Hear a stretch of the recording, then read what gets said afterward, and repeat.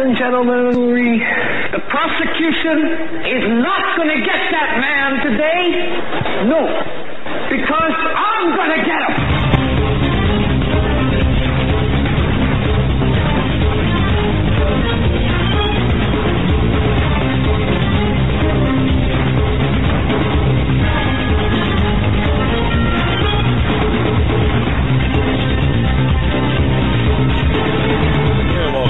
To this edition of the Hagmann and Hagmann Report. Boy, have we got a great show for you lined up.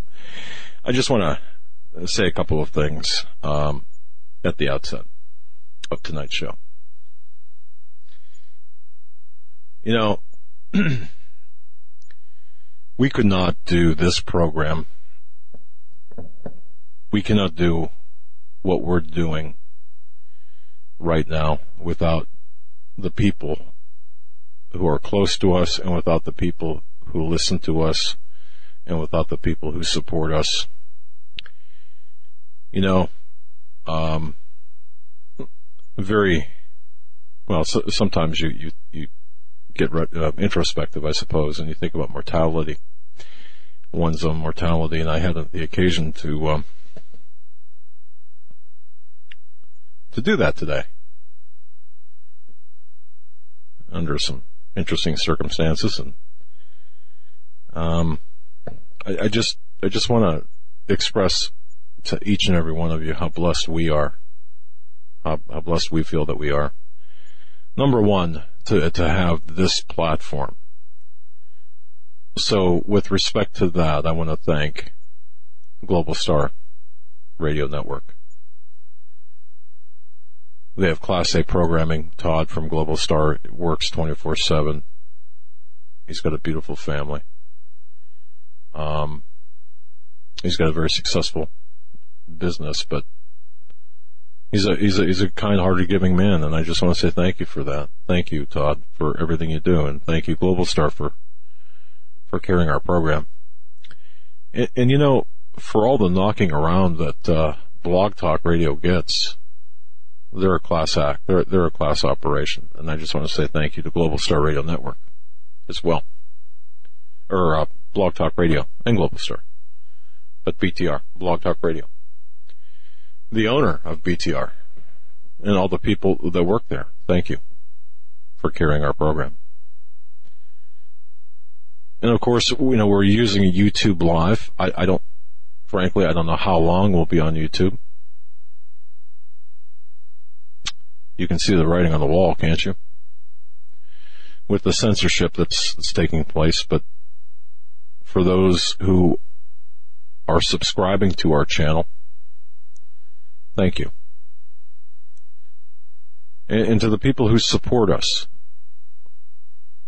through their financial gifts, thank you. And for the people who send us letters and prayers, words of encouragement, thank you. And to the moderators of the chat that we don't see, never see on YouTube, thank you.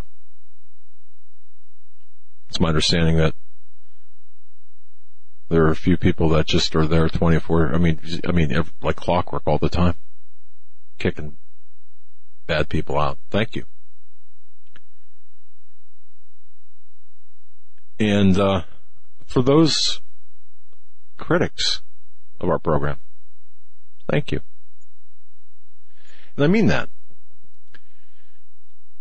You know, I don't know who said it, but a man is defined by not just his friends, but his enemies. And looking at the people who consider us their enemies, thank you. Thank you for that definition. Thank you for showing us who we are. Thank you for making us bolder in the face of your criticism, sometimes warranted and sometimes not.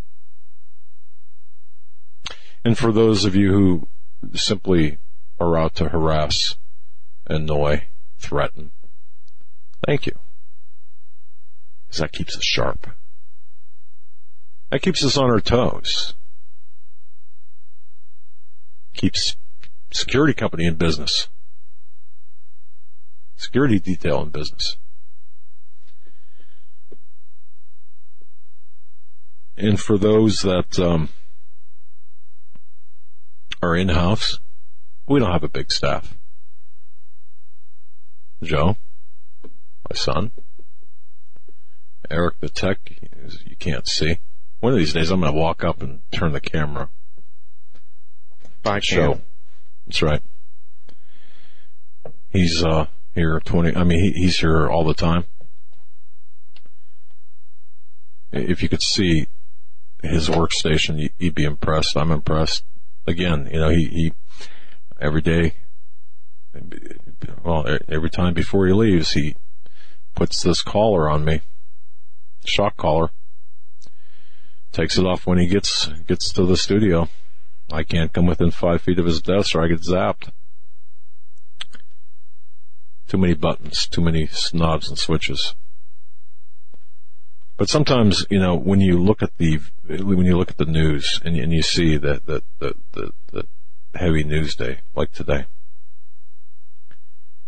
and you realize that everything is coming down all at one time, you have to become a little bit introspective. I think it helps. And I also want to thank the people, well, also Jackie, my daughter. She works for us as well. It's truly a family business. Now, my wife does not work for us. She supports us. It's me. When I say supports, I mean, if I leave for the office at 2:00 in the morning, she doesn't ever say, where are you going and why are you going? She says, be careful. Come back. Or if we say, hey, I'm going to have to get another mortgage on the house. We need equipment. Where do I sign? Thank you. John Robertson, who has done a great job. Thank you. Just unbelievable job as producer and program director. Thank you. Thank you. Thank you.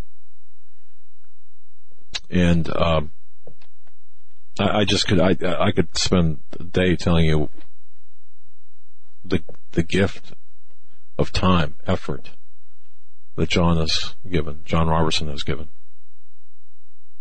I still wouldn't be able to do justice. And J.D. Hopwood, thank you for everything you've done.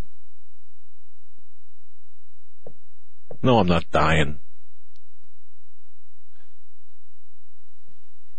Although there are a few people out there, wishing.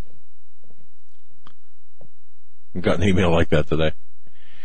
And one more, and then we're going to get down to business. I want to publicly thank Steve Quayle, stevequayle.com. It's amazing how you become friends with someone. I used to listen to Steve Quayle when he was on with Art Bell. I thought, man, he's a pretty intelligent guy. And just a set of circumstances, all of a sudden, we're friends. And he would give me the shirt off of his back. He would give you the shirt off of his back. He would give anybody the shirt off of his back. That man is more generous than there is no one more generous than Steve Quayle. And Pastor David Langford. And Greg Evenson. And I could go on. And I want to thank Dave Hodges for his friendship and J.B. Wells and Greg Jackson. And, I could just go on and on and on. And I don't mean to forget anyone. I don't want, you know who you are. Ted Brower, my goodness. The reason I'm doing this is we all need to take stock. I mean, the news is moving so fast. Things are happening so fast. And I'm going to tell you something. In the next 10 to 14 days, there will be things you're going to be hearing from D.C., from inside D.C., Washington, D.C., that are going to be shaking everyone up.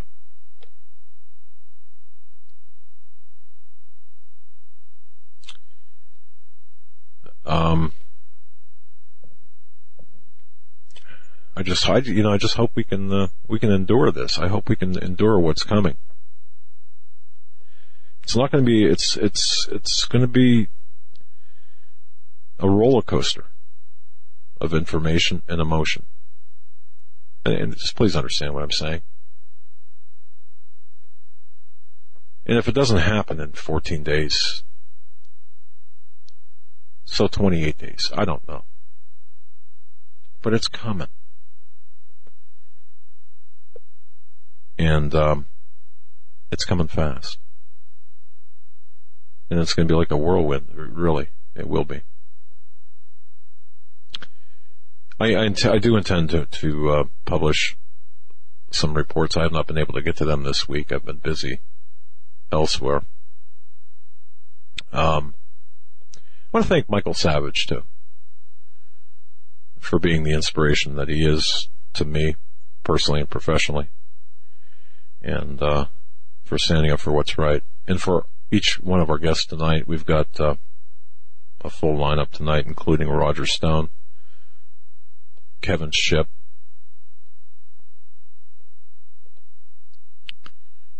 not everyone in the CIA is bad. Kevin Shipp is definitely one of the good ones.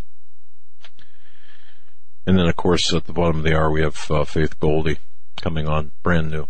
I don't know whether you folks ever heard. I'm sure you've heard of her, but brand new to our program. And I would be remiss, lastly, if I did not thank Bill McIntosh. Bill McIntosh is the head of something called Ocaso Media. Again, a guy that would give the shirt off of his back. A guy that's got a wonderful business. We talk about Ocaso Media. And in fact, we'll do a read for Ocaso Media later on. But thank you, Bill McIntosh, for the assistance you've given us and continue to give us. And you know what? We're gonna be pushing through to the end tonight, or throughout. Not just tonight, but for the long run. And I want to thank again everyone who's contributed to our efforts. That was on my heart today. Did I need to spend 8 minutes doing it? No, probably not. But yeah, I did. Joe, I'm going to turn it over to you. Let's get this ball rolling. We've got a great show at the bottom of the hour. We've got Faith Goldy. We've got Roger Stone from 8 to 9. Roger Stone, I got to tell you, Roger Stone, an incredible guy.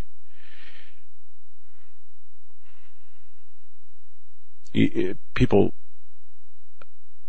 the progressive left communist globalists have really done a number on him. And then Kevin Shipp, the CIA, the deep state, really did a number on him as well. And reach out to these people and tell them you appreciate them. Take it. We'll hit a couple of news items here before we bring on Faith Goldy from Rebel Media, and that website is therebel.media, and it's Rebel Media on YouTube. She's got over 650,000 subscribers, as well as her own radio show. Very intelligent, and we're looking forward to that. I want to, there's a few stories I want to hit on, but let's do the first thing first.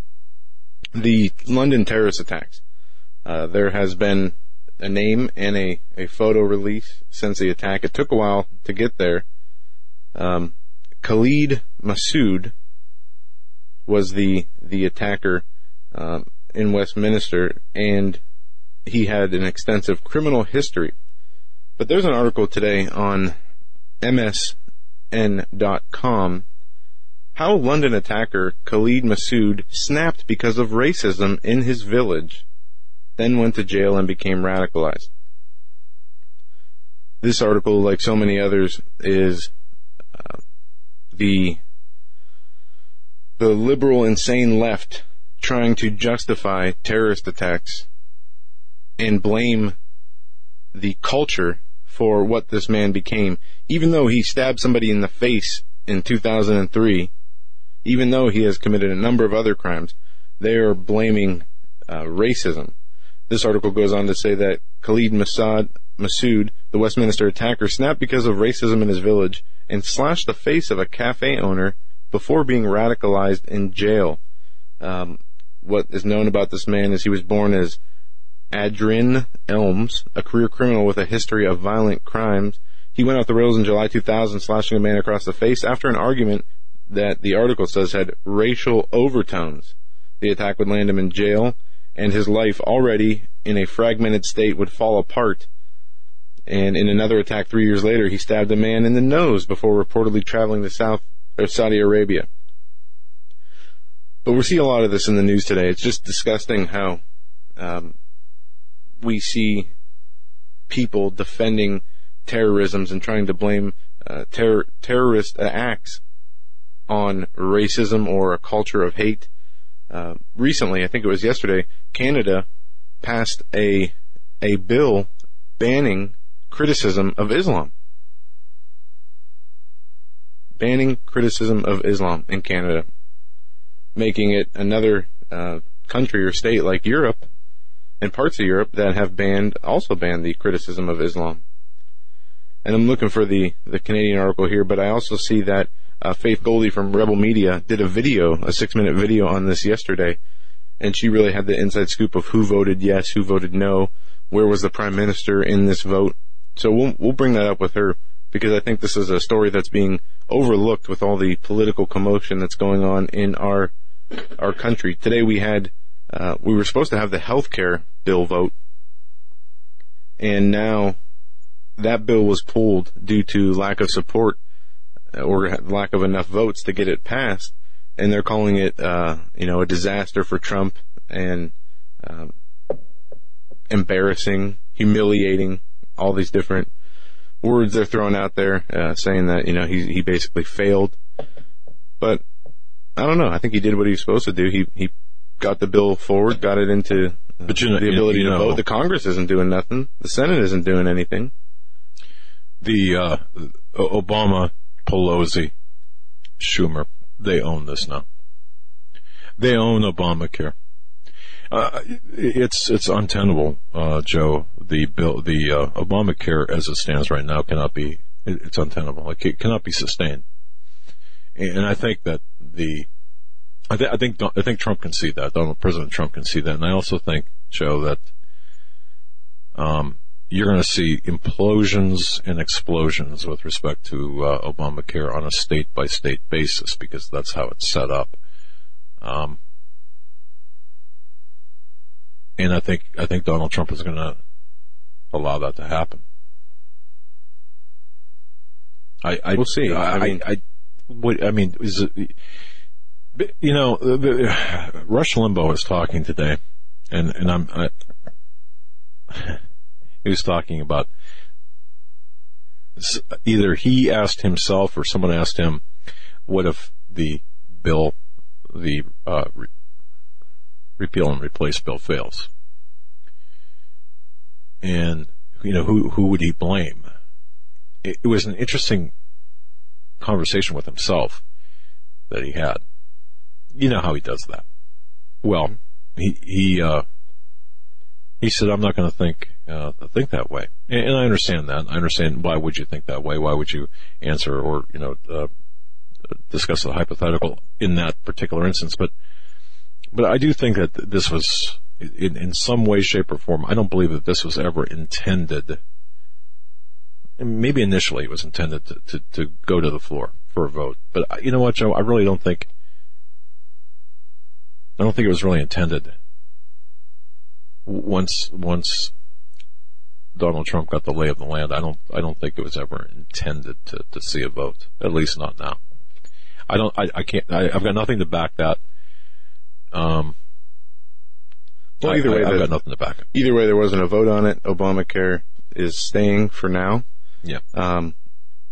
Some people call it a failure. Some people call it just part of the legislative process. Sean Hannity, when I was on my way here today, he made a good point saying that all those people who feel that Trump was an authoritarian type dictator, that this was an example of how that's not true, because it's not something he just rammed through without the approval of the House and Senate. Also, are the Gorsuch confirmation hearings over? I think yesterday was day 4 of the hearings. Yesterday, Chuck Schumer came out and said that Gorsuch was an extremist, and that Gorsuch, yeah. that all Democrats should vote no for him or whatever he said. But I actually watched some of the confirmation hearings, and I did not see Gorsuch before, and he seemed pretty calm and reserved. Choose his words and his replies carefully. Didn't allow any leeway or rope to hang himself. Not that he would, but from what I understand, he's a very solid pick. So we still have those confirmation hearings going on, and it'll be interesting to see where that goes. One thing I want to make sure we hit on before we go to the break. Did you see this, Dad? On Facebook, there was a post, and InfoWars had an article about this, as well as other people. Hunt and kill all white women. Facebook post deemed not hate speech. Yeah, unfortunately, I did see that. Kill and hunt all white women. Facebook post deemed not hate speech. And this article on InfoWars and a few other places point out the double standards in which Facebook policies or polices the content and how it's very hypocritical.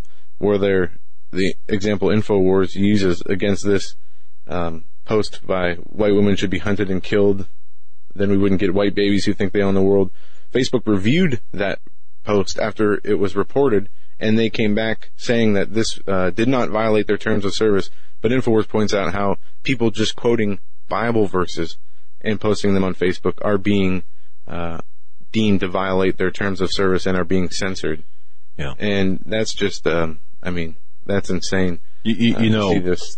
The banning of hate speech of Islam, well, okay, the banning of what is considered to be hate speech is going to include all three the three primary monotheistic religions: Judaism, Islam, and Christianity. And there's a reason for that, is because they want to make all appear to be the same. Well, in Canada, what they did was they in the bill it actually says anti-Islamic rhetoric. And then also, as like almost a footnote, it goes on to say any religious discrimination. But they single out the Islam part. Sure. Which is, there's no words. We don't have to continue to try to explain this. People can see it for exactly what it is. And this is more pandering to Islam, cowering in fear, not to offend anybody, a social justice, politically correct, insane move, How are you going to instill laws in countries where you have radical Islamic terrorist attacks all the time, and then make it illegal to criticize that belief system that is creating all these attacks? You're setting yourself up to fail. You're setting your country up to fail and to be destroyed internally. Well, sure. And that's what are they going to do? Start arresting victims of terrorist attacks for being insensitive or being in the way? Yeah. It's right. We don't have far to go before everybody walks off their own cliff with this, or we're just taken over. And of course, what happens in Canada is needs to be kept a close eye on, as we share our biggest border is the Canadian border, and it spans from ocean to ocean. Right. Yep. Right. That's right. And think of how much easier access extremists would have, not having to come directly into the U.S. And this is a loophole that's been used by people for years, whether to stay off certain radars or whatever. You fly into Canada, you get somebody to take you across the border, and this is the way it is. So Canada is following in the way of Britain and other European nations in banning speech against Islam. I don't know how many people saw this. I posted this on the website earlier. 19-year-old Israeli U.S. citizen arrested in connection with bomb threats to Jewish centers. And this continues to show a trend of fabricated hate crimes from people who said they were assaulted for being against Trump to other people who said that, swastikas were drawn on their walls. More often than not, especially as of late, especially since the Trump election, since he was put into office, voted in and then put in, there's been this huge increase of false flag hate crimes that I'd say 75% of the time go right back to the person who's saying that they were the victim. But this story goes on to say that many news outlets are reporting that there's been arrests made in connection with bomb threats to the Jewish community centers in the U.S. and other nations. It was a 19-year-old Israeli-American citizen who has yet to be identified. He's accused of making threats over the past 6 months to Jewish community centers in Europe, the United States, Australia, and New Zealand. And the FBI made an arrest just yesterday. And we will, I'm sure, have his identity sooner than later. And this is, again, an ongoing trend. Oh, we do have his identity. We got his name. Okay. And then also, there's a story I didn't get a chance to talk to, the Maryland rape case, the illegal immigrants who raped a 14-year-old girl. There's an interesting video on Mediaite, and you can find it on YouTube, of Tucker Carlson interviewing the attorney for the illegal immigrant, where he goes on to say it's consensual, even though it was a 14-year-old girl and an 18 and 17-year-old man, which that makes consensual null and void. But check out that interview if you have time. When we come back, we'll be joined by Faith Goldy from Rebel Media on YouTube, therebel.media. Don't go anywhere.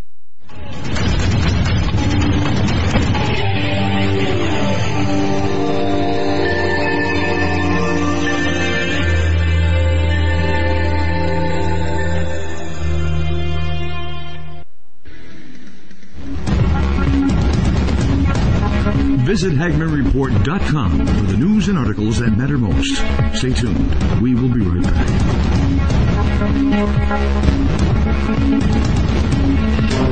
In a thrilling series of novels, T.C. Joseph takes us into the lives of three families who struggle to maintain normal lives in a world where conspiracy theory and Bible prophecy collide.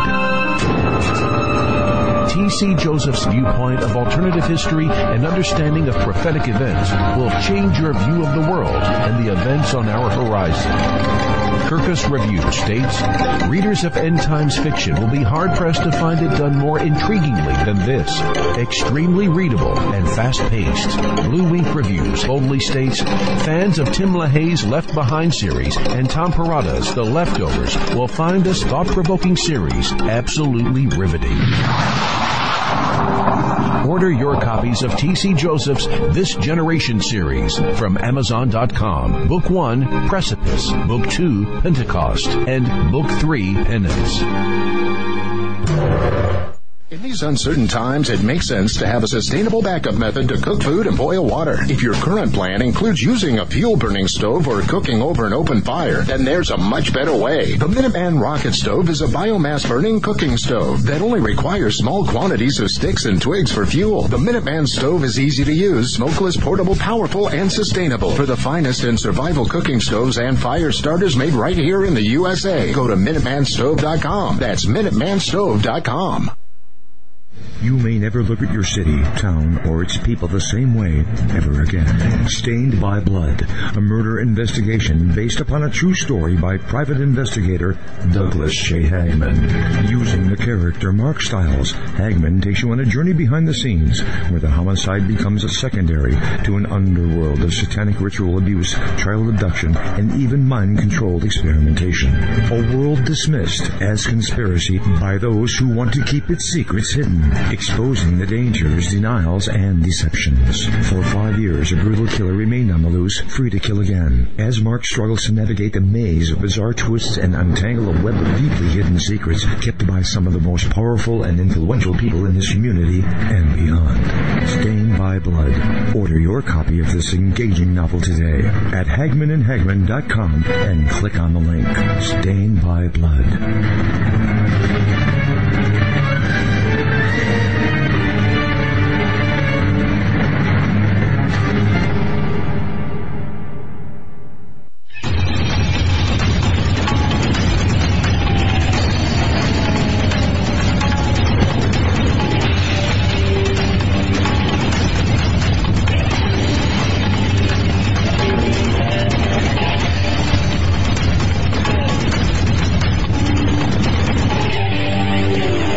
off right then. Go ahead.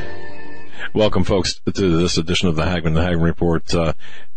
We've got such a great guest, Faith Goldy. She is a fearless, and I mean a fearless journalist. She is a devout Christian. She's a Catholic, devout Catholic who stands up for family values, freedom, and firearms. How's that?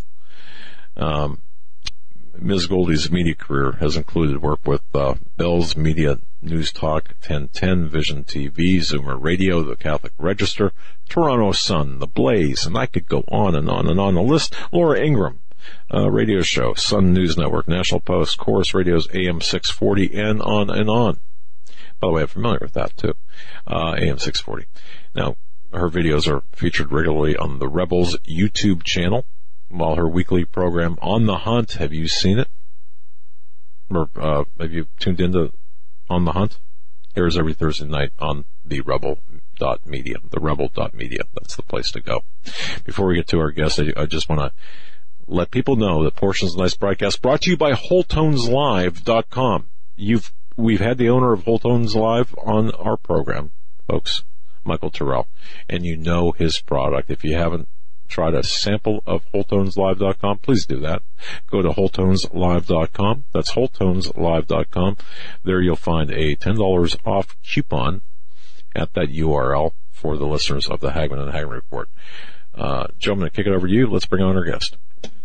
Yeah, in the last segment we were talking about a number of stories, and folks, again, Faith's website is therebel.media, therebel.media, and Rebel Media on YouTube. Faith, it's great to have you on the Hagmann and Hagmann Report. Thanks for having me on, gentlemen. I really appreciate it. Well, we are so thankful for you, the work you do. Your work is incredible.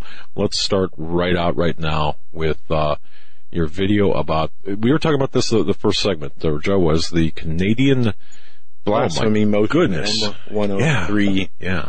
That was, I believe, passed yesterday. You got it. Yeah, explain this to us. What's going on up in Canada?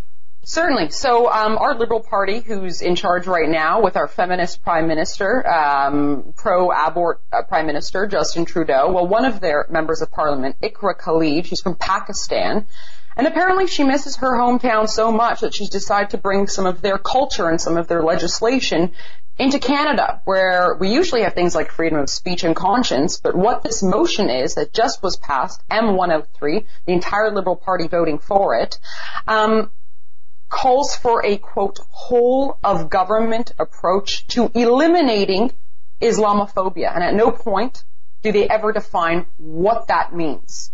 So this has just been passed. There are next steps. So now we're going to have committees, parliamentary committees. They basically have been given a mandate to find Islamophobia, to show how Islamophobia does exist, and that will necessitate next steps from the government. And I just want to say this. When they say whole of government, they mean our federal police. They mean our government proper, i.e. the legislators. They mean the Supreme Court. And they also mean we here in Canada have a state broadcaster, kind of like your PBS, but on steroids. And to CBC, they get over $1 billion in taxpayer money, and these guys have already started this anti-Islamophobia mandate before the motion was even passed. So as the whole world is waking up to, headlines of yet more terrorist attacks, of yet more jihad creep, of, a world in which there are Muslim no-go zones across the entire Europe, okay, not the Middle East, once Christian, once even, secular Europe now has Muslim no-go zones. We in Canada are making it as comfortable as possible to not only have these sorts of pockets arise, but to turn our entire state into a Sharia safe space. This is incredible. Now, this is a criminal law, correct? Criminal? It's a motion right now. Okay. So motions can be looked at one of two ways. It's either it's kind of innocuous, it's just kind of, a motion is almost like a protective lip service and a gesture. But the thing is that baked into this motion are next steps that will inevitably lead to legislation. And once legislation is in there, when they say eliminating Islamophobia, I mean, I assume it's going to be a criminal act if you violate that, just like our hate speech laws, you know. Right. But the thing is, we already have these sorts of laws on the books that say, you know, blowing up mosques is not okay, you know.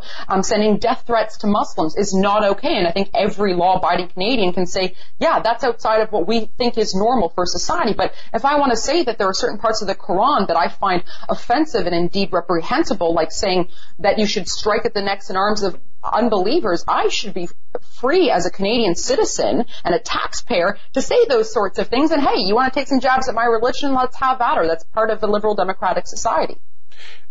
Now, I'm curious, how would that work? Well, let's just say for a second that this will proceed through the Parliament. Yeah, it will. Okay. And let's assume it becomes law just for a moment. That you, of course, being in Canada, would have a serious problem. Yep. if they found against you. How would that work? Let's say someone in the United States, broadcasting in Canada, for example, like our program. How would that work? We've gotten a little bit of a taste of how it's going to look like based on the propaganda news network of the CBC, who have struck together all sorts of panels. They have used our material as examples of, you know, Nazi rhetoric, of alt-right, you know, white nationalists, whatever, you know, all the usual slogans and tropes that they have now affixed to anyone who dares to exercise their God-given right to free speech. And what they're calling for right now is an intensification of policing, monitoring, and legislation of online spaces. Now, we're very lucky because, you know, we are a YouTube channel in a way, but our headquarters are in Toronto, right? Like our servers, I'm pretty sure, are in Canada. And so it's a question of where do we go from there? I anticipate that within the next 90 days, what you'll see is probably some legal action taken against us, to be honest. And we're ready for that fight, and we're not going to take it lying down because frankly, this is a fight not just for our station. It's going to be a fight for all Canadians. And, you know, I did a petition at freedomtooffend.com, and folks can be free to go there. It was our biggest petition in all of Rebel history. Canadians that were polled, over 41% of Canadians say that they do not like this motion. Why? It's not because they're a bunch of Islamophobic bigots. It's because they love free speech. They love their freedom of conscience, and they know that this is a blatant assault on it, right? So I anticipate that there will be a legal fight that will be waged against us, and I anticipate that we're going to fight it tooth and nail as far as we have to, not just for our sake, but for all Canadians. Amen to that. Now, Faith, how can we help Rebel Media? How can we help you? How can we we've got to stick together in this. Amen. The independent media we've got to stick together because this is coming down fast. It's coming down fast, you know, because we've seen a complete shakedown, especially, you know, after your election last November. The establishment feels they're on rocky grounds right now. And there has been, over the past several years, a democratization of data with, you know, the rise of things like social media networks, of independent and alternative media networks. And how can you help us? I mean, subscribe to our YouTube channel. It becomes really hard for folks to call us fake news when we have over 620,000 subscribers. It becomes really hard for politicians to dismiss us when we have emailable lists that are far greater than any of the national parties. We know that because we've had calls from folks like Nation Builder and told us that. So it becomes really hard. It's strength in numbers, right? And the thing is, you know, President Trump talked a lot about the silent majority, and that's what this is. After decades of self-censorship and the tyrannical force of political correctness, Joe Sixpack at the water cooler and at the dinner table has said, I'm sick and tired and I'm not going to take it anymore. And so they need these sorts of outlets. So just giving us exposure, having me on your program, which I so appreciate, this is the sort of stuff that we need to do, cross-pollinate and make sure that our audiences, you know, kind of cooperate as like a Venn diagram and that we do have some sort of intersectionality. So rebel.media is the website. Sign our petition at freedomtooffend.com, and we'll be presenting it to the legislature so that way they know that people from across the world, and again, like, this is not far away, right? The States is just a hop, skip, and a jump. I'm 2 hours drive from Buffalo, right? Yep. This is not far away. And y'all are lucky that you've got Donald Trump, who seems to be, my kind of guy, frankly, my kind of president. And he's not going to, be a lackey for the cultural Marxists and postmodernists who seek to destroy everything that's good and right in Western civilization by things like, political correctness and censorship. So you guys have it good for at least the next, 3.5, 4 years. But, it can all be lost in less than a generation, and that's why we have to remain so vigilant. Let me ask you this. What we're talking about, the blasphemy laws, and I haven't read the actual bill myself, and I don't know how this works with the laws you already have on the books, but and you mentioned hate speech laws that you guys already have. Let's say, does this legislation go as far as to say if you're offending somebody? Well, let's just use an example that let's say you bring a fact, maybe the last 10 terrorist attacks in Canada were done by somebody of Muslim religion, and you use that example as a fact in an argument and say that offends somebody. Is that something that they will be able to come after you for, to your knowledge? It's a great question. And the fact that Islamophobia is not in any way defined in this means that everything's on the table. Absolutely everything is on the table. Now, in my province of Ontario, just this past month, they've passed their own Sharia creep, their own blasphemy motion here. And they did define what Islamophobia includes, and it includes, wait for it, anti-Muslim sentiments. Thought crimes, literally, have just been a blasphemy motion in my province, which is the most hyper-liberal. And to give you some inside baseball here, Prime Minister Trudeau's team came directly from Ontario's team. Our Premier's team basically all just transitioned over to the federal government. So we're kind of like a test tube petri dish for what happens at the federal level. So thought crime, anti-Muslim thought crime, is now, there's a motion against it that's just been passed unanimously, including our Conservatives, in my province. So forget about even talking about it. You can just think the wrong thing in this province, and since our feds haven't defined it, heck, my answer to you is, why not? Sure. Exactly. Pretty frightening. This is amazing. Even 4 years ago, 5 years ago, 8 years ago, I mean, when did you see this coming, or did you think, this could never happen?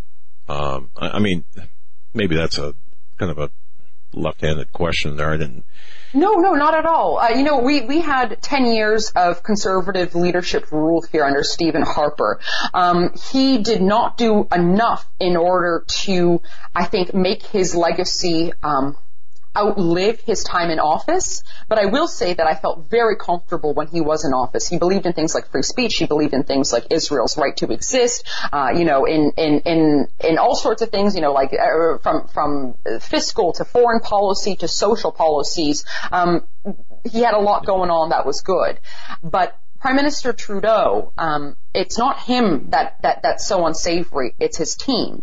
His team includes a bunch of cynical liberals who are disciples of Saul Alinsky, and I mean that quite literally. Once removed, these guys are Saul Alinsky cronies, and we know what he's about, right? This is a guy who dedicated his rules for radicals to the evil one himself. And I don't mean to sound too conspiratorial, but there's light and there's darkness, and these guys are about a different team than what I play for.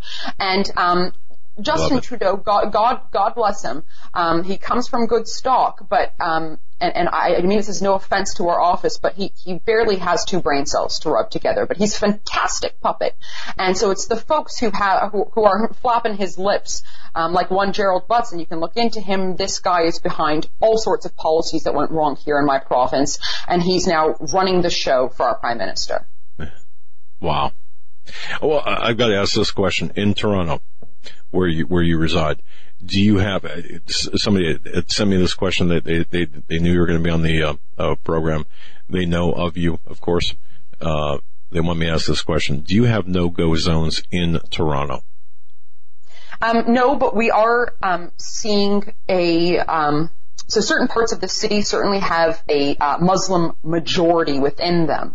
And so what you see now are publicly funded public schools in which Muslim prayers are held every Friday, where girls are separated from the boys. Girls who are menstruating are forced to sit at the back within a publicly funded schools.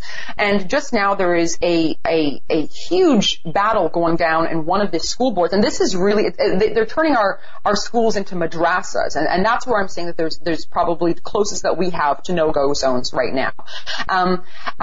In one of our school boards, the Peel District School Board, they have just essentially passed these Muslim prayers. They used to have to be vetted to make sure that there was nothing weird going on. Well, now they can be said in Arabic, and they don't have to be vetted anymore. And what do you know? That within the first couple of weeks of this happening, there are now sermons that are warning these Muslim children of Christians and Jews. And this is happening at the same time where our mosques in Toronto and Montreal, our two most populated cities, have just been found in the past several weeks. We've had several cases of imams praying, making supplications for the annihilation of Jews. Okay, so I feel like that's a no-go zone for me. I as a Christian would not want to go there, right? Sure. So is it? Do we have the sort of stuff that you see in Molenbeek? No, of course not. But I will say that we have been importing en masse Syrian refugees, and the majority of them are Muslim. And our Prime Minister is saying, we're all about the refugees right now, but at the same time he's capped private sponsorships, which are by and large from the churches and that have helped persecuted Christians who are experiencing a genocide across the Middle East right now. He's capped them to 1,000. So we're bringing in tens of thousands of Muslims, Sunni Muslims, who are coming and staying on our tax dollar, on our welfare, in our hotels, which now those have become no-go zones where we've put these refugees. And the Christian refugees are capped to 1,000 essentially. Man, okay. And that was for Julie out of Lockport, New York. Thanks, Julie. Yeah. Great lady. But Faith Goldy is our guest. And again, you see how fearless she is, folks. I mean, a real Christian to me. My goodness, telling the truth, and of course, real journalist, of course, drilling down right to the meat of things. It's the weekend. Busy news day, of course, today here in the United States. Faith, if I can just ask you, what is on your radar as a journalist right now? If you had to pick, I'm going to ask you to pick just one or two things right now that you're really kind of lasered in on that you think are really important to focus on today or this weekend. What's on your radar? Absolutely. Well, of course, this is in the wake of the London terrorist attack, right? And that sent shockwaves. Well, it should at least throughout the West. And why this one's special? This one was on the heart of Britain, within her federal legislature, her parliament. And what I worry, I'm good friends with Tommy Robinson. He's my colleague at The Rebel. And this is, British Defence League guy who's been at 10 years talking about jihad creep that's been happening, especially in the blue-collar parts of Eurabia, as I now like to call it.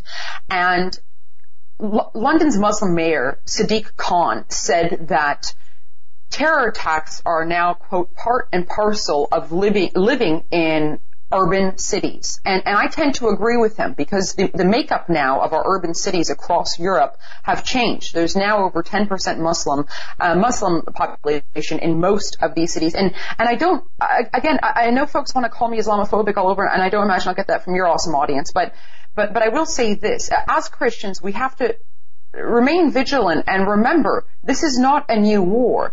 Just because we stop fighting a holy war in a physical sense does not mean that Islam ever did. It is a conquering religion. It is a warring religion, and its borders are fought by shedding blood.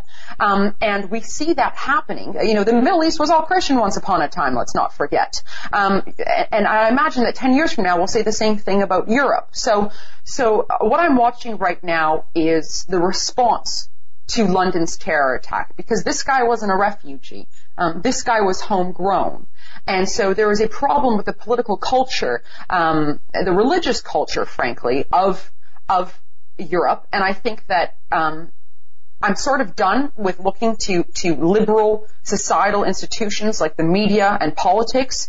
And I'm going to start challenging Christians, because we need to start coming together, one of the best parts of Donald Trump's campaign was that he called evangelicals, he called Christians together, and he said, your numbers beat everyone else's. You're such a huge bloc. Why aren't you guys getting what you want all the time, right? There is a genocide happening across the Middle East right now. I was in Bethlehem 2 weeks ago. Bethlehem is now a Muslim town where our Lord and Savior was born. I was out there and there were Muslim men doing their call to prayer surrounding the Church of the Holy Nativity, right? And we don't hear about that at the pulpit. We don't hear about that whatsoever. We're part of the problem, I think, as Christian society. We have to get a little bit more excited and stand up for our brothers and sisters in Christ. So I'm looking to the Christian community in the fallout of this, and we have to start being leaders on this, because God knows no one else is willing to do it. Outside of that, I don't know. I've become really, really, obsessed with the Canadian Sharia creep stuff right now, and we've already talked about that. I'm going to toss it to you, Joe, but I just want to say thank you so much. You're a gutsy woman, a Christian, laying it out, because I said the same thing yesterday. We've been saying the same thing. We can win on the numbers. Christians have to grow a backbone, and we have to say enough. Not one. In fact, we have to fight back. It's the only way for us to survive. And I want to thank you for your voice out there saying, "Hey, let's get together." And thank God. Amen. Yeah. So go ahead, Joe. Absolutely. And Christians have become the majority pacified for some reason and not willing to get together to use their influence, whether it's doctrinal differences or denominational differences. I don't know. But what Trump said and what you just reiterated were very accurate. And, why shouldn't an organization with the majority of people be able to push through and come together to get things at least turned back to normal, some sense of normal. But this is what I want to ask you. You've mentioned you have your ear to the ground when it comes to politics. You've been in the media for a while.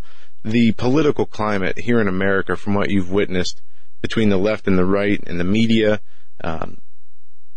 where do you think this is heading? We've seen people talk about the possibility of violent civil war with the differences that we have in the basically two belief systems, which historically, I don't know why people are getting so invested. Maybe it's because Trump, he's an outsider. He brings new possibilities, but it seems like people are locked in more than ever to the left-right paradigm.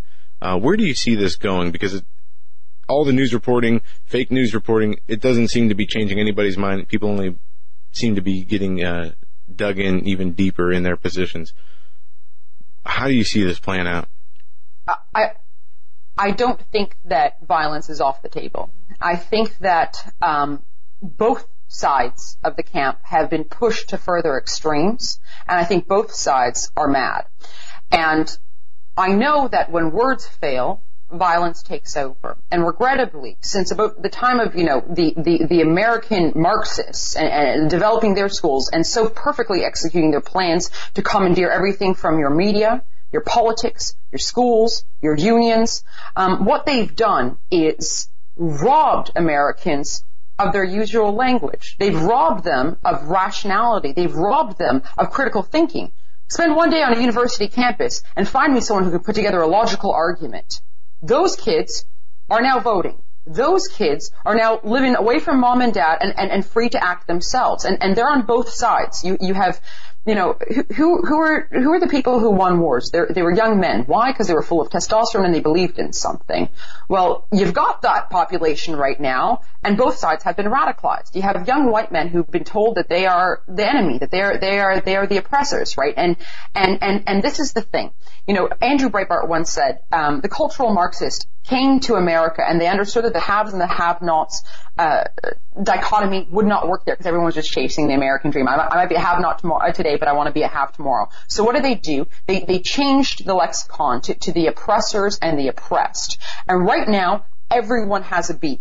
Either they feel like they've been oppressed or they feel like they've been wrongly painted as the oppressors. And they don't have the common ground, and words stopped making sense. 1984 has become America 2017, right? There is no debate. Look at what happens to when my colleagues in the media show up at university campuses. They have alarm bells and sirens and fire alarms pulled over them, over top of their speeches. They're maced. They have rocks thrown at them. I've been at these things. I was just at one the last month. These kids can't argue anymore. They can't debate anymore. And we've told them that that's acceptable. And so what's going to happen when they're mad and they can't articulate things because they haven't been taught the merits of the marketplace of ideas? They're going to take to arms. And something needs to be sorted out, but I'm not sure that things are going to get better. I worry that things might get a little bit worse. And you know, Orwell said, at a time of universal deceit, telling the truth is a revolutionary act. And I think that you have a president right now who is just a tip of an iceberg of a revolution. And I pray to God that he covers your country and he covers this whole continent and Europe too, for that matter. And he keeps us away from that. But I'm just not convinced that frankly, like I said, it's going to get better before it gets worse. Wow. Faith Goldy, thank you so much. I know that it's been a busy day, busy week, busy month for you. Thanks for dropping by, and I do hope that you can find time to come back. You're a gracious guest, and certainly a fearless journalist, and we are proud to know you. Rebel Media on YouTube. Yep. TheRebel.media is the website. Yes. God bless, guys. Don't be a stranger. Happy to come on anytime. Thank you. God Great bless you. Thank you. What a great lady. What a great lady. I'm telling you. And folks, her introduction to you, the first time on the Hagmann Report. And I want to thank John and, and Brittany and whoever else was involved in bringing her on. Follow her. Yeah, She's got subscribe to her guts. YouTube channel. Yes, subscribe. And I signed up for, Freedom to Offend. I pledged today on Freedom to Offend. Freedom to Offend is the petition, right? She, folks, support her as best you can. Subscribe to her YouTube channel, bookmark her website, and pay attention. She's got a lot of common sense content that is defying what the government is trying to do through the blasphemy, anti-Islamophobia laws. When we come back, Roger Stone will be our guest. Don't go anywhere.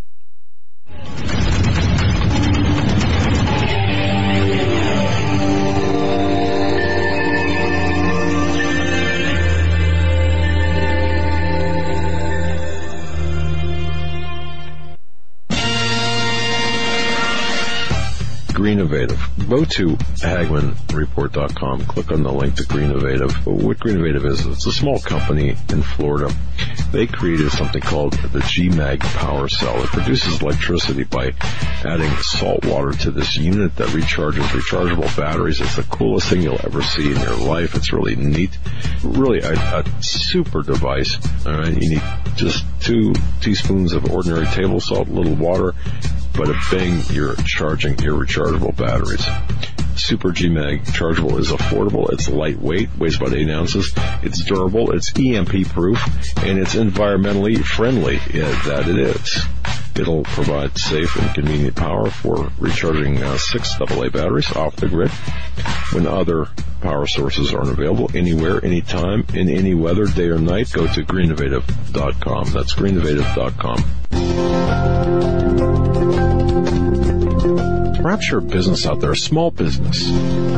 Would you like to extend the reach of your business? I bet you would. Would you like to have the same opportunities as companies such as Omaha Steaks and Pro Flowers and Casper Mattress and some of the bigger companies out there? Would you like to have that same power? Advertise on our program. Go to Hagmann@Hagmann.com or send an email to opportunities@Hagmann@Hagmann.com. If you go to HagmannReport.com and Hagmann@Hagmann.com, there's a link where you can, it's a big red box. You'll see it. Click on that link and go ahead and read the benefits that we have created for you. I think it's a fabulous opportunity.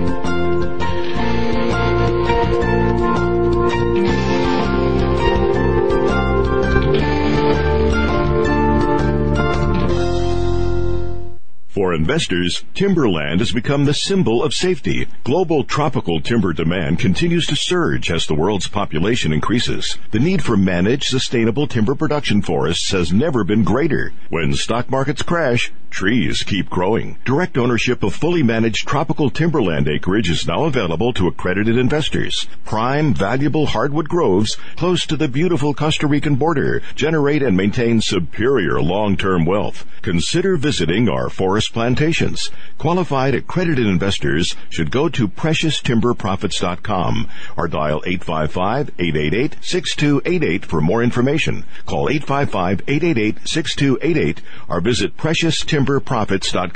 This announcement does not constitute either an offer to sell securities or a solicitation of an offer to purchase. Offering made by prospectus only. 855-888-6288, PreciousTimberProfits.com. PreciousTimberProfits.com.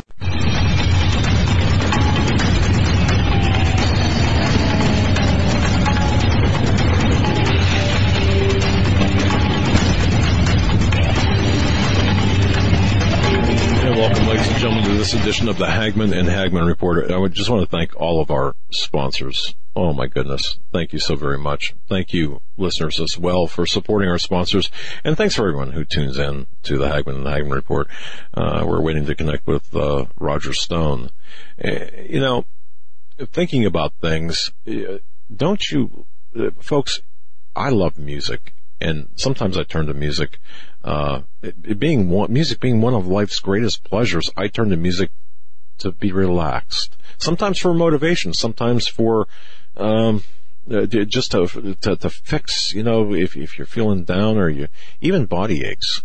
Look, music has tremendous power. It's got the power to bring a tear to the eye, quiet a racing mind, power to heal. It's got the power. It's been used throughout the ages to treat depression, to create energy, to induce sleep, to relieve chronic pain. I can go on and on and on. Music is a tool, folks. Let me direct you to Whole Tones at WholeTonesLive.com. WholeTonesLive.com.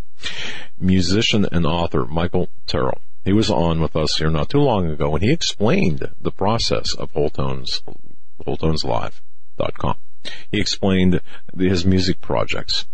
And now he's got a discography, or what do you call that? A discography? I don't know, but it's a wonderful visual stimulation project.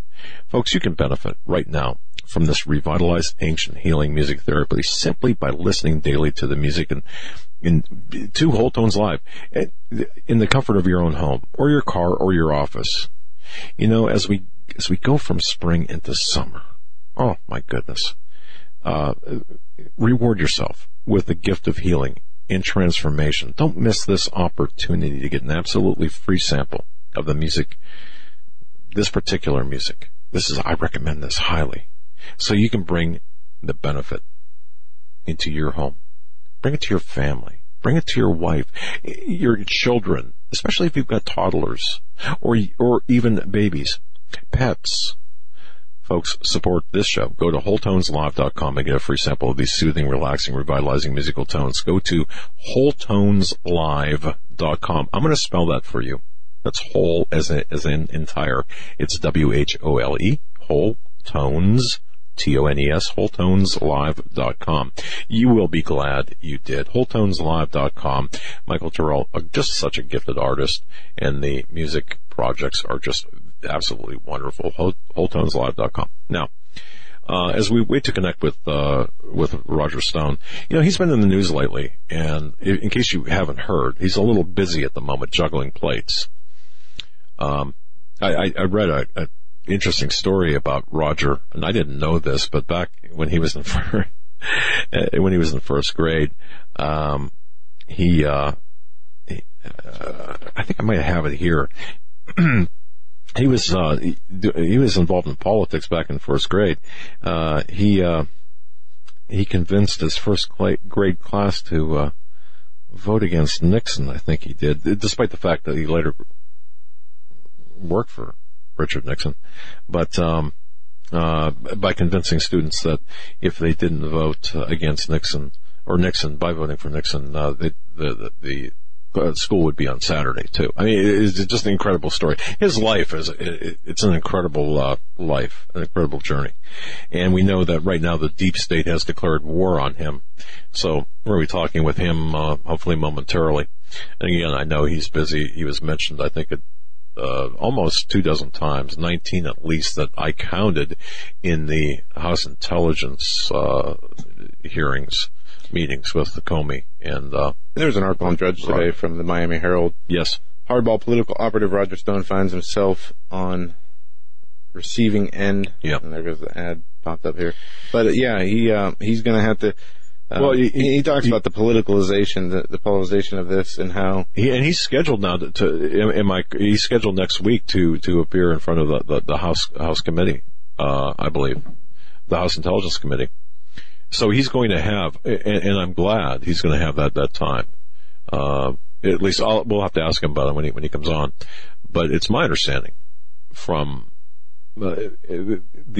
just everything that I know, this man has been set up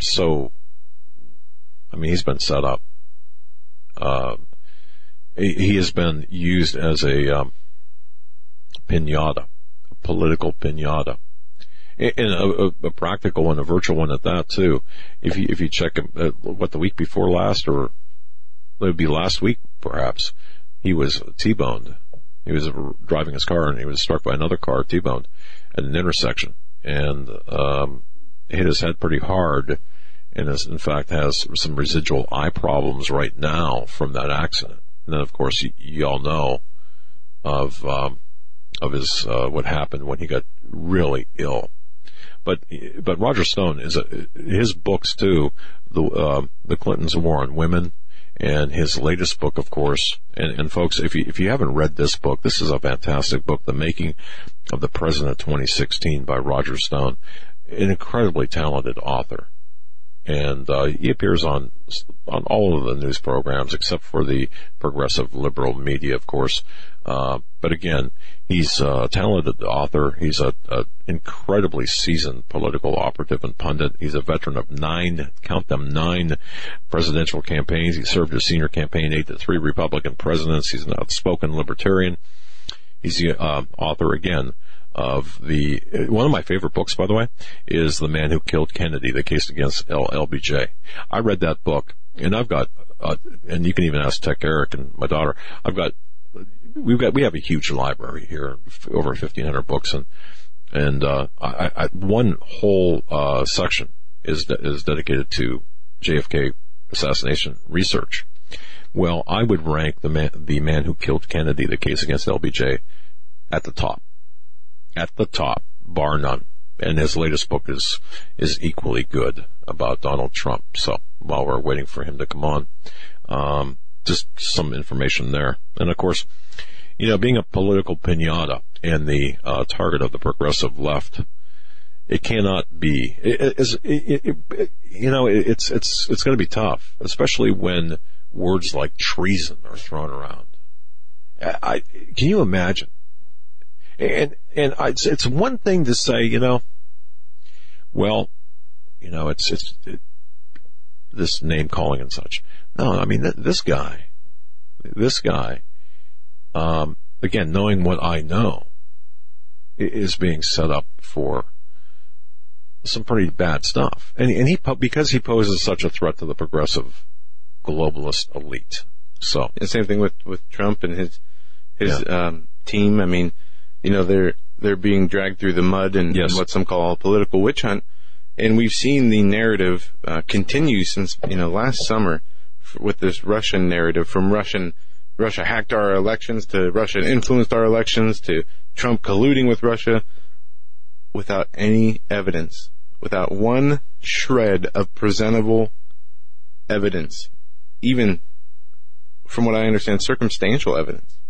Well, I guess, anecdotal evidence probably would be more I guess. But still, I mean, and just this week, I paid attention to, some of the MSNBC stuff, and I know, Dad, you watch some of the same shows. We talked about Brian Williams.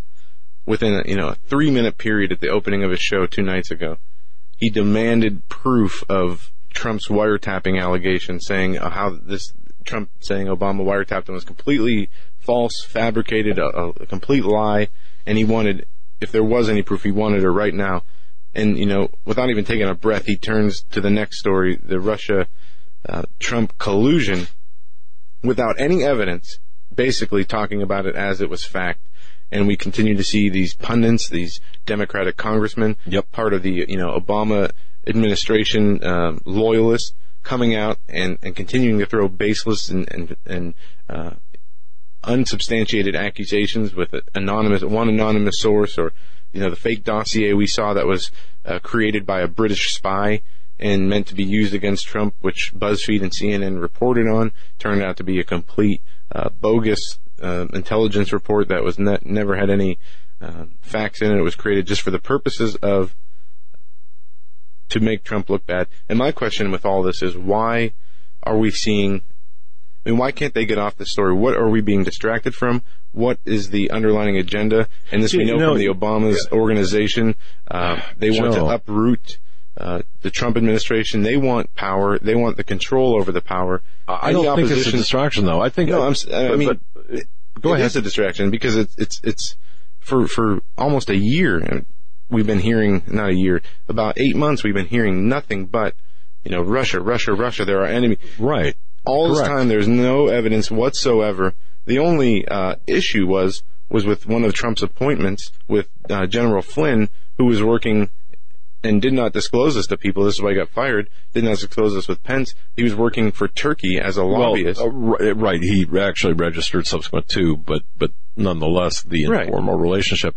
The conflict of interest in the lying to the vice president, I can understand that. But don't fall, this is my advice, and tell me if I'm wrong, okay? When you say, what are we being distracted from when they're pushing the Russian narrative? Or, not that, if it isn't a distraction, it's a strategy to undermine the Trump administration and an attempt to, what do they hope to get out of it? Even the investigation that's ongoing now is not a criminal investigation. It's an intelligence gathering investigation where... But somebody's... they're trying to set Trump up. We talked about this yesterday, the possibility of bringing out fabricated evidence. They continue to harp on this for a reason, and I don't think we fully understand what those reasons are yet. They have an agenda. Ooh. They have a big play, a big con, a long con, as some would say, running on this, and I don't think we've seen the ends of it. And that's my biggest concern, is the fabrication of evidence. And however, I believe the end game, and I think this is so important, I believe the end game on this, and anyone who doesn't believe this, but the end game here is to get rid of President Donald Trump, or get rid of Trump as president. I don't think that this was, I think that is it's not a distraction. I think that's the motive here. But how can they do that? But because without evidence, without proof, without facts, they're continuing to push this story because I believe they have an end result. Not that they're going to be relying on actual evidence or facts from an investigation, right? But they have something else in mind. I believe that.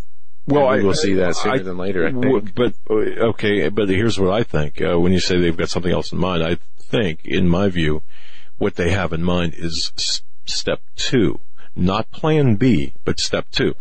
Right. Okay, and that step 2 is taking down not just President Donald J. Trump, duly elected. Yes, okay, sure. You've got the... not my president. Right. But in tandem with that, concurrent with that, is to take down the institution of our government institution, our constitutional republic. And I think that's the ultimate objective. And President Donald Trump stands in the way. But more important, equally important, I shouldn't say more important, you've got political figures like Roger Stone, you've got political advisors, you've got people around the president, in the orbit of President Donald Trump, and they're picking them off one at a time. And that's what I see taking place. And I just... When you start seeing people, and this is my personal view, when you start seeing people like Roger Stone, a political advisor, very seasoned, tough guy, really a tough guy, very adept at political, dodging and dodging all the political shenanigans, in the crosshairs of the intelligence community, as you said, without anything other than anecdotal evidence. However, nonetheless, in the crosshairs based on alleged incidental communication, surveillance, everything is open. Okay. All right. Just getting some information here. And again, we're you've got to understand, okay, Roger Stone has been scheduled to come on. And confirmed again today. Yeah. So I don't know if there's an issue. Obviously, finding out you got to go testify, at the intelligence committee. That could be some legal issues there. And yeah, I mean, if it doesn't work out today, maybe we can. You know what? It's early. John's on. John's one that put this all together. So we'll bring him on and hear what John has to say. John, are you there? Well, John. I am, Joe. Thank you so much for letting me jump in here for a moment this evening. I apologize for interrupting, but I just wanted to speak with you directly and take a quick minute to thank all the Hagmann listeners and viewers for bearing with us. Roger Stone's team is phenomenal. They're great people. And apparently what's going on is he is having really a rough day. So he has a Global Star call-in number. There is a possibility that we may be able to bring him in. He can join in progress at some point this hour. But I just wanted to touch base with you and let you know that I've been in communication with his publicist as well as his manager. And as of right now, Mr. Stone is unavailable. All right, and we know that he was hurt. He's got physical. He has a detached retina. I know that he also had a head injury from that car accident. Look, folks, we're not playing games here. This is not a game, and it was a hit and run. I don't know how many people know about that. John, look, you know what we're all dealing with here, right? I mean, yes, sir, I do, and thank you, Doug, for giving me another moment here, and I'll just take another moment of your time here this evening. But folks, please understand that as far as Mr. Stone is concerned, he's 100% broadcast professional, a consummate professional, and a gentleman. He's got a great team. His publicist, Jen, his manager, Johnny, they're fantastic people. Bill McIntosh of OKSO Media was instrumental in putting this together. And the bottom line, folks, is this, and there's no hyperbole here. There's no exaggeration. This is the world that we're working in right now. There have been not one, but 2 attempts on Mr. Stone's life in the past 2 weeks. And he was gracious enough to agree to join us this evening. But with all of the legal heat, with all of the fake stream media implications on his former business partner, regarding the whole Russian connection, et cetera, plus the fact that Mr. Stone is dealing with a detached retina and some lingering head trauma. They tried to poison him, and then about a week later, he was hit and run T-boned. And it was nothing short of a miracle from God that he lived through that incident. So I just want to be very clear to all the listeners and all the viewers this evening. He has a fantastic team. I've been on the phone with New York and D.C., and if Mr. Stone is able to join us in progress this hour, he will. And he does have one of the Global Star call-in numbers, and producer Todd will take care of that should he manage to join us this hour. If not, we will reschedule Mr. Stone and certainly keep him in your prayers, folks. Indeed, and I'll tell you this. You remember our conversation from earlier today. Yes, I do. Okay. Well, I'm going to tell you, there are people who did not want Mr. Stone to appear on our program tonight. And I'm telling this to John for the first time. And as a matter of fact, the people here in studio don't know this. But there are people who advised us. I want to be very careful how I say this. Yeah, be careful there, Doug. Yeah. There are people who said, you don't have Mr. Stone on. And my response to that was... Or? No, period. My response was... Well, you can imagine what my response was. And I'm not going to go any further than that. And the information has been passed along to the people who need to be informed about that. Because we are not going to be silenced. We're not going to be pushed around. We're not going to be bullied. We're not going to be we are not going to be shut down or shut up. And I'm going to tell you something else. We stand behind Mr. Stone. We stand behind the people who are fighting against the deep state. And I want to thank you, John, for your just tenacity, because Thank you, Doug. it's no easy job, that. man. And people got to understand what's going on. Go ahead. Yeah, I'll just make one final remark, and I'll hand it back to Joe and yourself. By the way, just a quick big Hagmann thanks to our first hour guest, Faith Goldy. Her show, again, folks, On the Hunt, and that is once a week, every Thursday night on Rebel Media. I thought Faith did a phenomenal job. Stick with us for next hour. We've got former CIA officer Kevin Shipp returning to the program after it's been a couple of years since we've had him on. So we've got a great program planned for you tonight. And folks, this is where it's really important that we have a 90+% Christian audience. We need to cover not only Roger Stone in prayer, but his entire team, because I'll tell you what, we take some heat here at the Hagmann and Hagmann Report. We do. It's what we do day in and day out. Let's just say it takes a special breed, okay? And it takes a lot of prayer from all of you. But what Mr. Stone's team is dealing with right now is exponentially larger and more profound even than what we deal with day in and day out at Hagmann and Hagmann Report. And Doug, I'll pass it back to you, but I'm sure that you can attest that what we've been dealing with the last couple months, especially with this social media censorship, has just been a big, fat mess.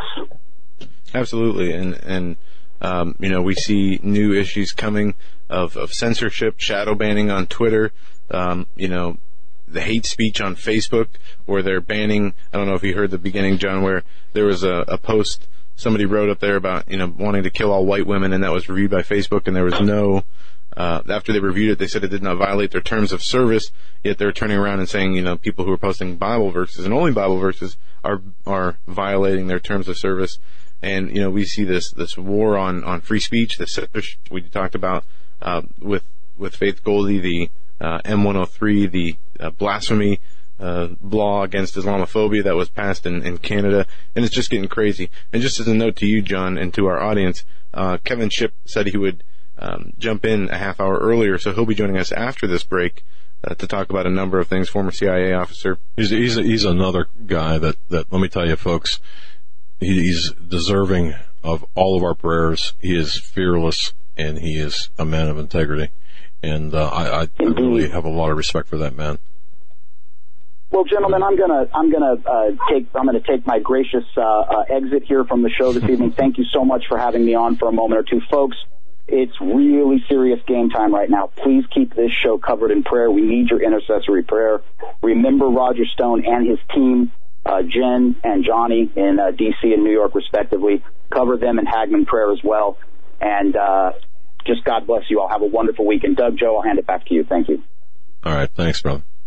And that was John Robertson, our producer, our program director, the guy that makes this happen in terms of guests. And let me tell you, again,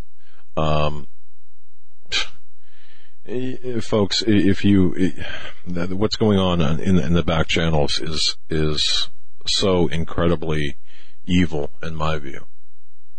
So incredibly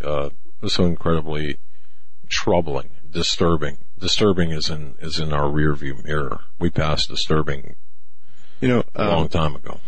Before we get to our break and bring Kevin Shipp on, there's a story.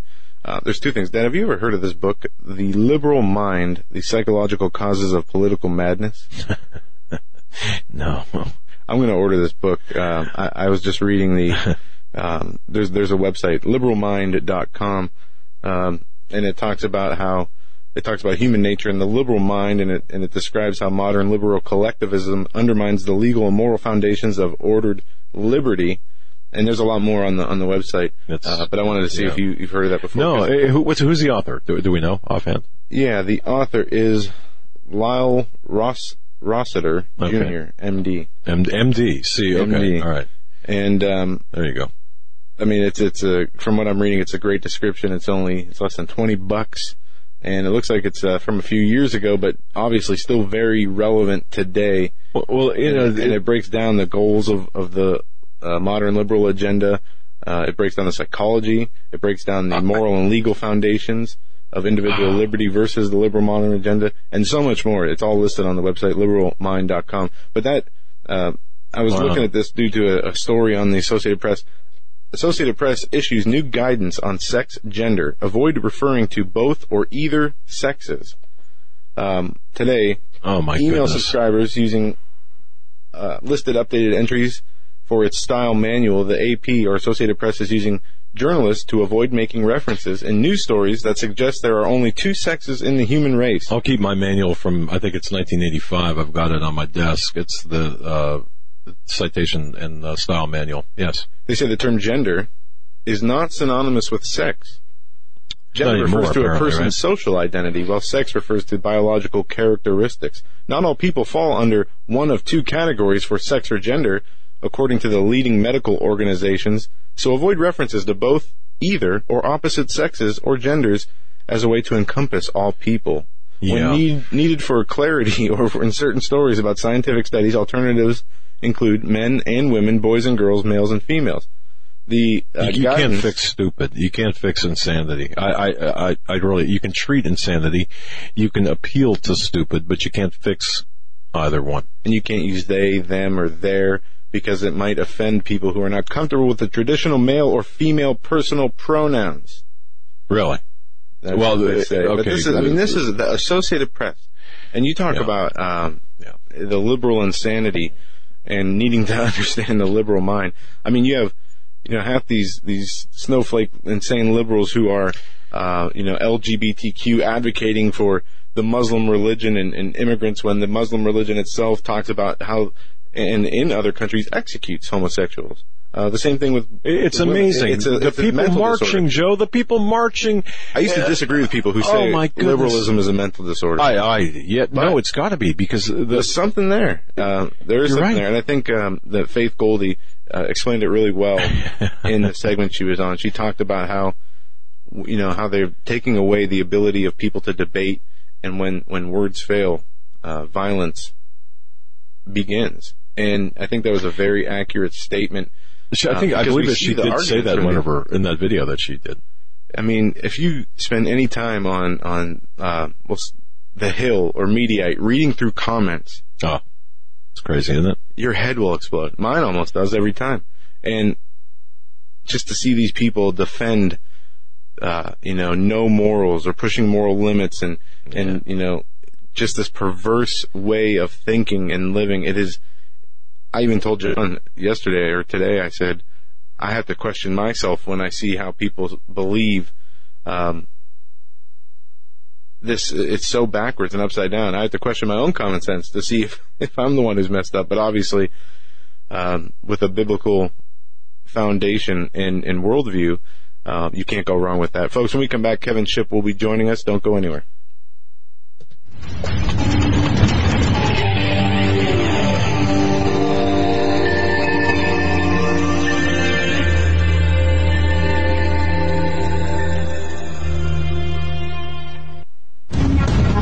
Visit HagmannReport.com for the news and articles that matter most. Stay tuned. We will be right back. There shall be great tribulation, such as was not since the beginning of the world to this time, no, nor ever shall be.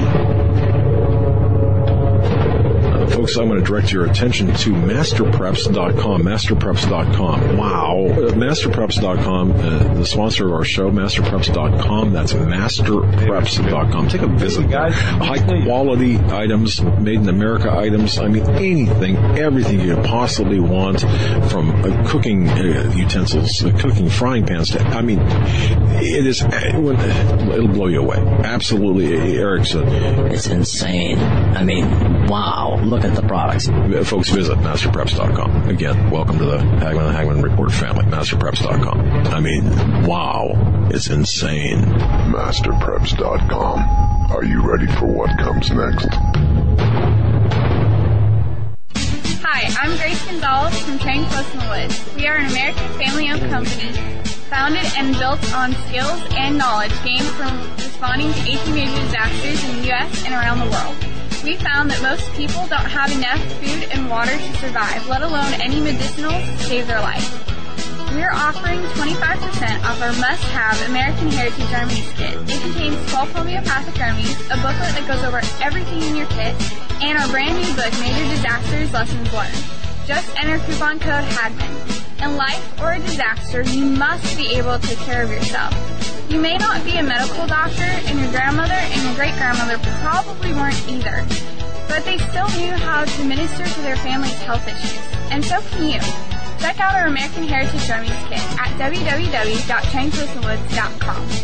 Your life may depend on it.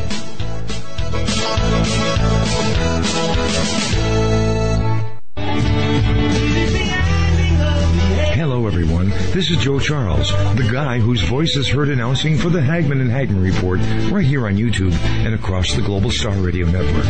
There have been many people wondering whose music is being played during those breaks. Well, you guessed it.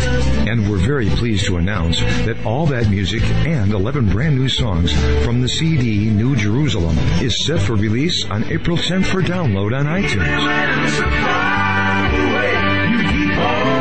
That means you can help support my ministry and be blessed by this awesome, inspiring recording.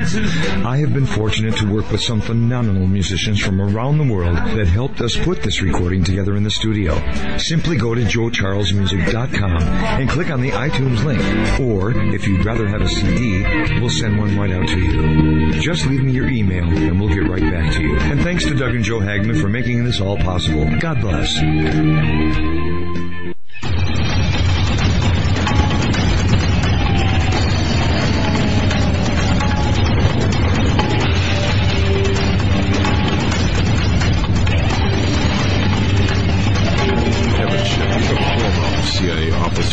And anti-terrorism expert. He's held several high-level positions in the CIA. He was assigned as a protective agent for the director of Central Intelligence. He was a counterintelligence investigator, team leader, protecting sensitive CIA assets from assassination. How'd you like to have that job, huh? I mean, you think you got a tough job? Think about that one. Lead instructor for members of allied governments and internal staff security investigator and polygraph examiner tasked with protecting the CIA from foreign agent penetration. And I'm going to tell you, M. Stanton Evans, the author of Blacklisted by History, I often refer to that book in this program. Senator Joe McCarthy was correct in his statement. Or in his assertion about the communist infiltration in our government post-World War II, and M. Stanton Evans really did a great job. May he rest in peace with respect to laying it all out. The history that we've been told is not correct. Before we get to our guest, folks, if you haven't done so already, grab a hold of the books written by T.C. Joseph, a good friend of the program. It's a trilogy. He's got three books, all dealing with current events, and actually it's current events meet prophecy, basically. And he gets into a lot of incredible stories. The character development in his books, it's just fantastic. His first book is Precipice, second is Pentecost, and third is Penance. He's a talented writer. A good friend of the program. You can go to thisgenerationseries.com for his books, or you can go to Amazon as well. But definitely grab a hold of This Generation Series by T.C. Joseph. He's, again, a very talented writer. And speaking of talented writers, if you really want a good read from the Company of Shadows, Kevin Shipp is the author of that book as well. That's always in our office, on our bookshelf, or on one of our nightstands. It's an amazing book. It's by Kevin Shipp, our guest right now. Again, former CIA officer and anti-terrorism expert. And folks, if you haven't caught some of Mr. Shipp's presentations on the internet about the deep state, you got to do so. But he's here with us now, and without any further ado, thank you, my friend, for coming back and joining us on the Hagmann Report. Thanks, Doug. It's good to be here. It's great to have you. It's great to have you. You know, and thanks for filling in. We were talking during the break. Roger Stone was scheduled to be here, and you know how it is. I mean, you were involved in this political stuff. And you said he's in the eye of the hurricane, and man, what a hurricane it is, being an enemy of the deep state, as you are as well. Yeah, yes, and our thoughts and prayers go out to Roger. He is in the eye of the hurricane against this shadow government that we're talking about. or the deep state, which is coined by Peter Dale Scott. They are after him. They're after President Trump. For the first time in history since JFK, the shadow government and deep state is hanging out there in plain view, and it's being questioned and it's being looked at, and we are seeing an absolute firestorm in Washington and beyond. And of course, Roger's caught up in the middle of that. Yeah. I mean, I looked at, I was following the hearings. Well, you're the guy really to ask about this. The hearings that were held last week, the Senate, or the House, the Intelligence Committee, the House Intelligence Committee. That's correct, right? I didn't. House Select Committee on Intelligence. Thank you. Thanks. Yes. All right. Yeah, I had a lot of things bouncing around in there. What did you think of those? Well, I've had, that's a good question. I've had experiences with the intelligence committees, both House and Senate in the past, and they're a difficult, group in that a lot of times there are things that, you would like to get through the committees and don't get through. You got to remember they're staffed with congressmen and senators, and they have political, kind of pressure on them also. So, in this case, when Chairman Nunes has just come out, what he did was relatively heroic in revealing some of the NSA surveillance that has been connected to Donald Trump. That's the first time anything like this at this level has come out of any of the intelligence committees. So they have a function, but having been inside, having dealt with the intelligence committees, and having seen things withheld from getting in public, you know, there's a good side and a not so good side. But for Chairman Nunes to come out and reveal what he did is absolutely phenomenal. Phenomenal, because he's getting a lot of heat, of course. You tune into some of the progressive stations or MSNBC and the like, people's heads are exploding saying, well, he spoke out of turn, he shouldn't have said that, he should have, but without respect to that, a lot of people don't believe, or a lot of people are looking at first of all, I think a lot of people are fooled about what's really taking place. I think a lot of people don't understand the process. You understand the process, the FISA process, the Article 3 wiretaps, or Article 3 surveillance or Title 3 surveillance, and the difference between the two.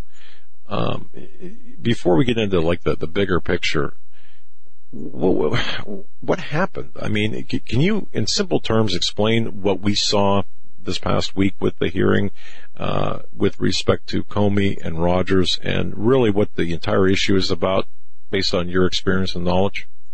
Sure. Of course, you know, coming from the belly of the beast and having fought this personally, I can kind of see things from the inside, and it's pretty clear what they have done is they've taken legal laws, and as they have done many times, they've skirted and kind of manipulated those. And with the FISA Act and the FISA regulation and guidelines, the FBI and the NSA can tap into a phone, text mail, what have you, if there is a foreign target, a possible foreign intelligence target of the United States, but they cannot tap into any communications, allegedly, of U.S. citizens. If they do, if a U.S. citizen is communicating with, let's say in this case, the Russian ambassador, the NSA is required to black out, they call it mask, to mask all the names of any U.S. persons involved in that surveillance. What is dramatic here is, and this is what Chairman Nunes courageously came out and revealed, is it is pretty clear that they unmasked the names of Donald Trump and some of his campaign team in this NSA surveillance, revealing their names, not just the NSA, but if you remember Obama, who is certainly connected to the deep state shadow government without a doubt. Before Barack Obama left office, he passed a sweeping legislation allowing NSA surveillance transcripts to be disseminated to all the other 15 intelligence agencies in the U.S. government. That is a huge dissemination. So you've got this foreign surveillance of these foreign parties, and there are 3 different investigations going on, but you've got foreign surveillance of these foreign parties. Included in that surveillance was Donald Trump and some members of his cabinet and team. Their names were originally masked or blacked out. It is pretty apparent that their names were unmasked. So when this information went to the other 15 intelligence agencies, and we're talking tens of thousands of people, potentially, Donald Trump's name was unmasked and revealed. Members of his cabinet were unmasked and revealed. And I can tell you right now, you guys, from personal experience, if that was done, that is a felony. That's criminal activity. Wow.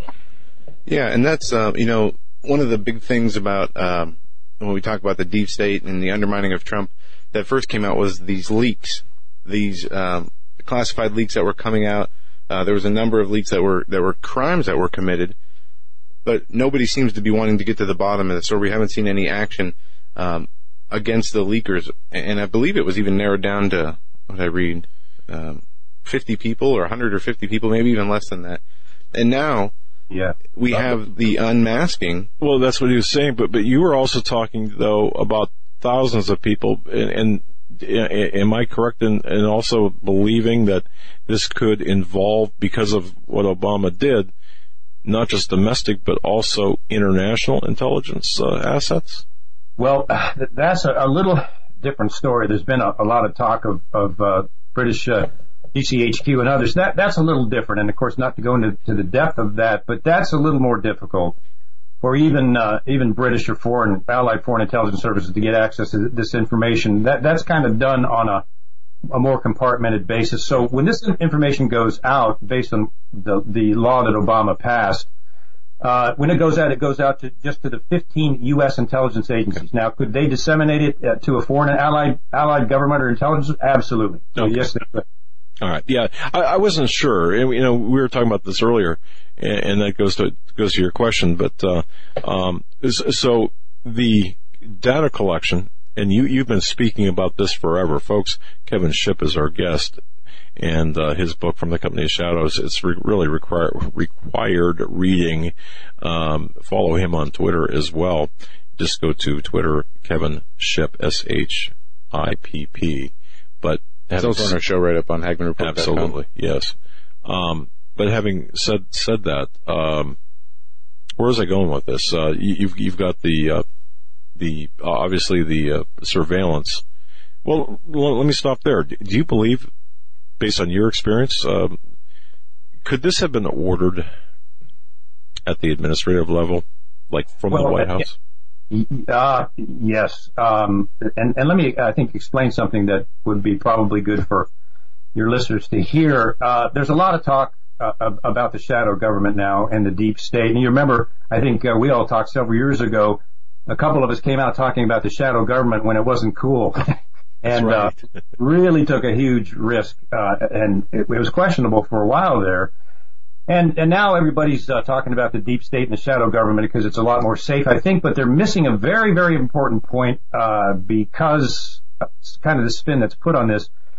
They're saying that, well, Obama left some deep state plants within the government, the CIA and other intelligence agencies. These are Obama deep state plants deep within these agencies. Yes, there are Obama people in there.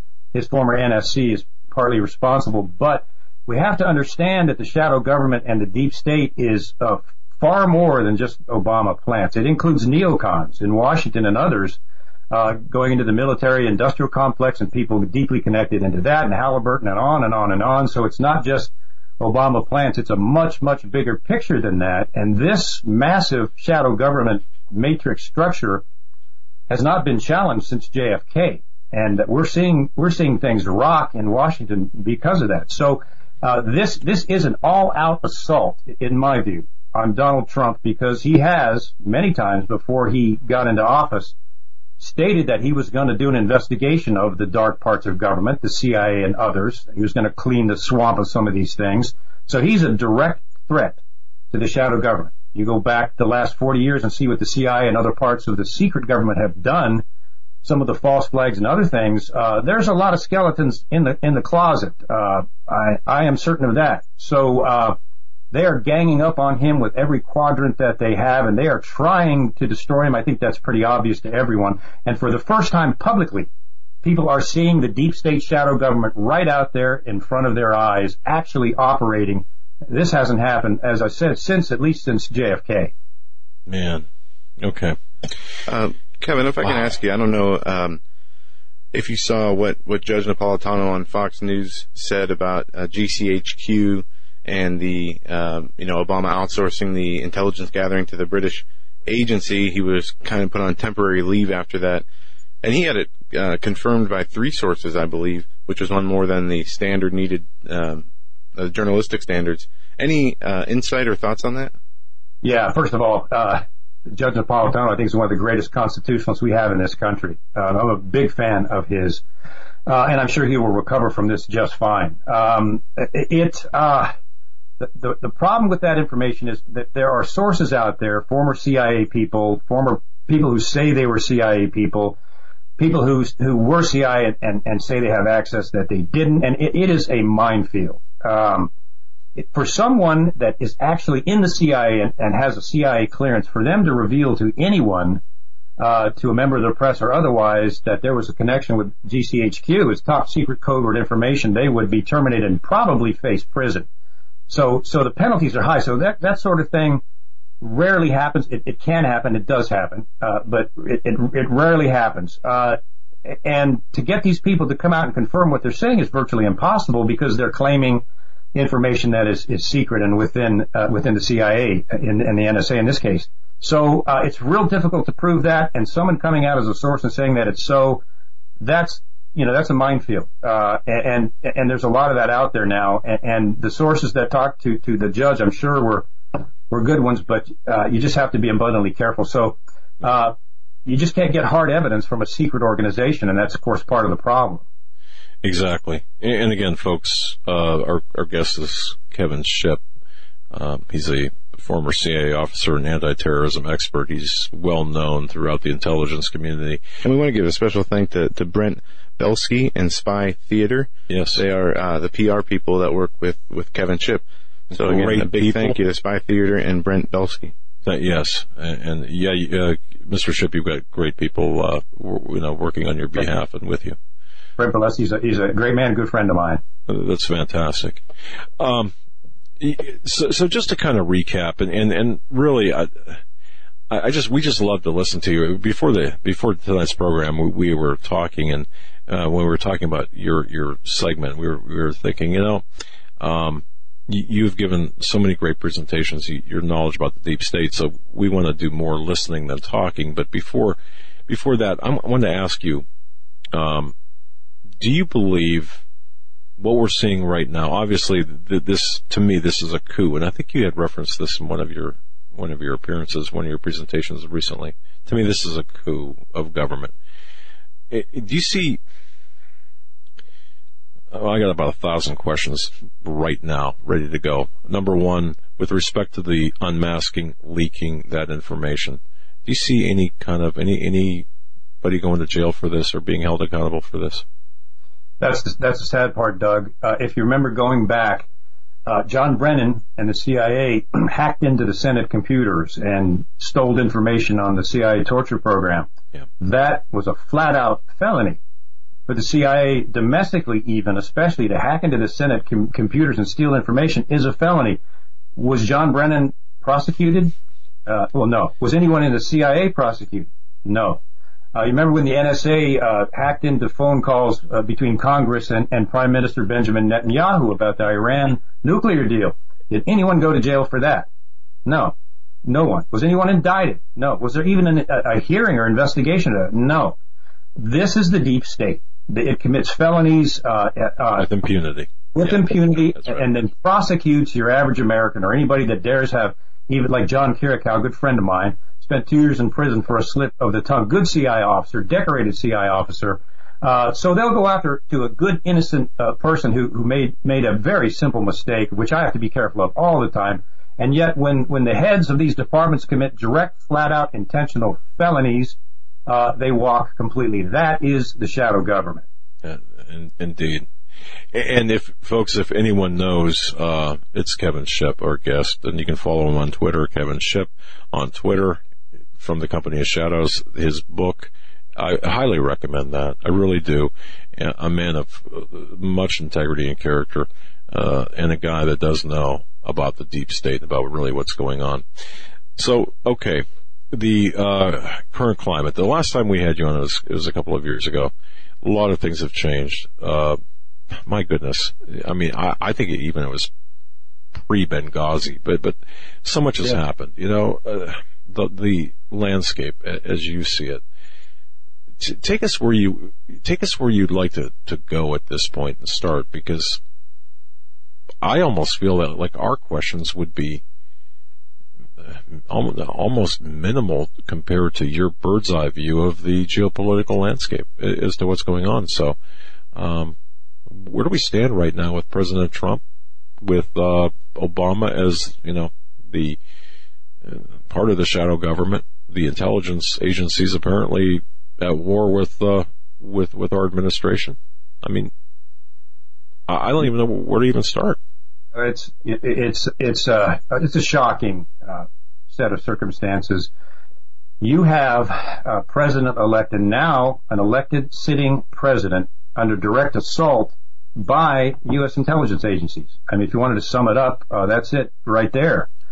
They are literally trying to destroy our president. Whether someone likes Trump or not, that's up to their political view. But this is the president of the United States under direct assault by our intelligence agencies. And that is clear. If you go through, I like to say you'll know a man by his enemies. And if you look at the people that have stood against Donald Trump before his election and now that are part of the intelligence community, let's start with General Michael Hayden, former director of the NSA, former director of the CIA, came out and said that Donald Trump is a useful fool of the Russians.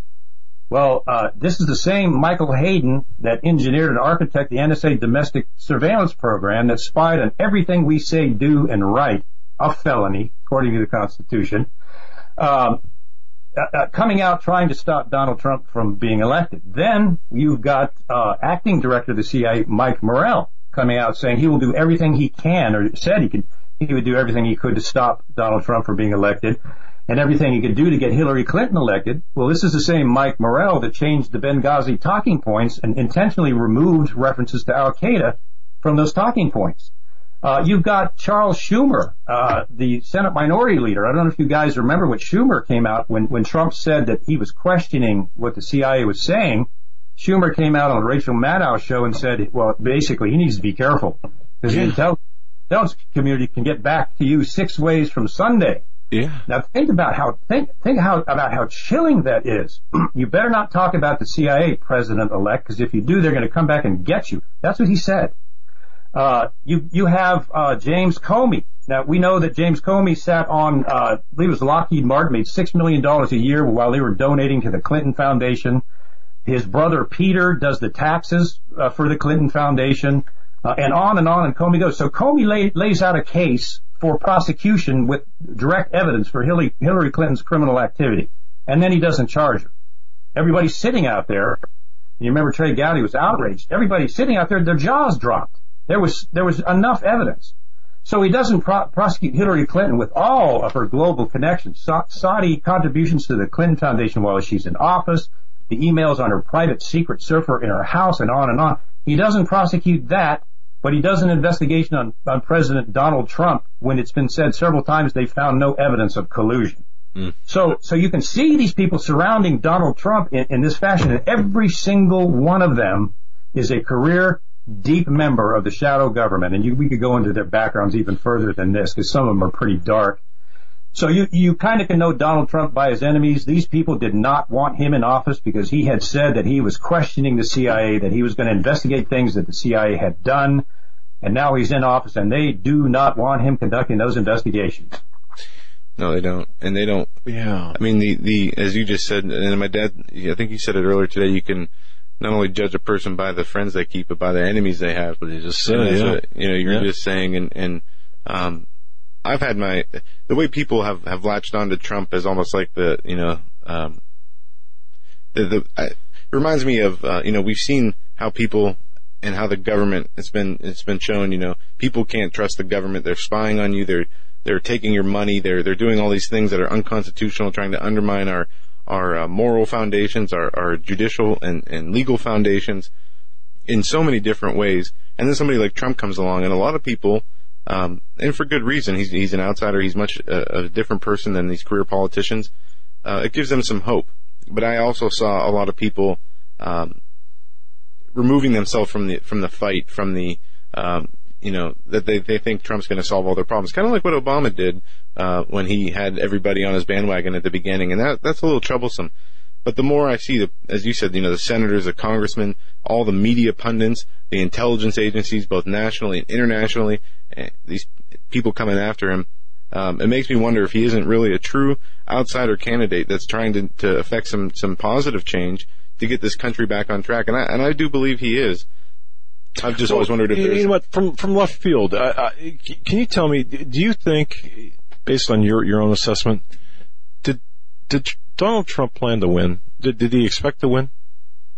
Well, I think he did. I think that's a Donald Trump. I think he planned to win because that's kind of Donald Trump's personality. I do think that, I know there's a lot of people that think that was all part of a big operation. But no, I think he did plan to win, and I think that was reinforced every time he went out and there were throngs of people that came to his speeches. It was pretty clear to him at that point, and by everyone else that watched the size of the audience, said, wait a minute, this guy could win. So I think when he was 6 months or so out, I think he was pretty convinced that he could do it. Kevin, what I was going to ask you is... yeah, I interrupted. Go ahead. We have, the midterm elections coming up, and we see all these congressmen and senators, and we can gauge, what they want for this country moving forward. Are they anti-Trump or are they anti-American? We see their sentiments almost clear as day now, which is one thing Trump has done either intentionally or unintentionally, is people are being shown some of these leaders' true colors. The midterm elections, do you believe that we will see an influx of more American-centric, freedom, constitutional-loving people, or do we think we'll get more of the same, even riding this populist wave through the midterm elections?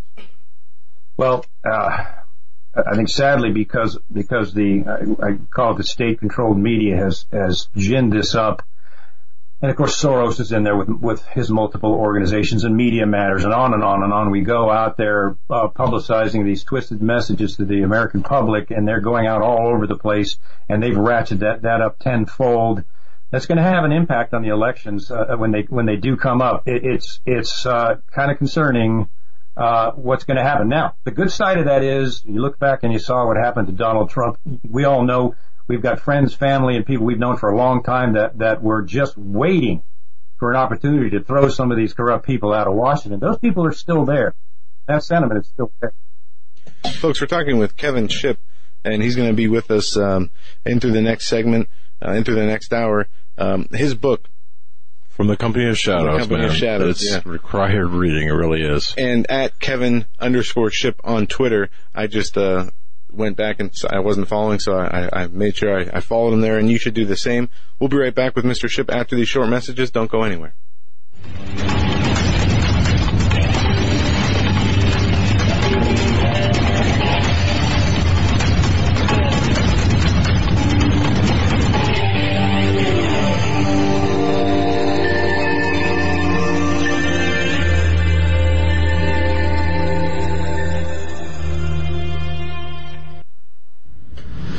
Just what kind of thriller predicts the future? In 3 days in the belly of the beast, Daniel Holdings wrote about the God particle before CERN actually discovered the God particle. In As the Darkness Falls, Daniel wrote about an Islamist terrorist confederacy that rose up out of Syria and declared a caliphate 3 years before ISIS was ever heard of.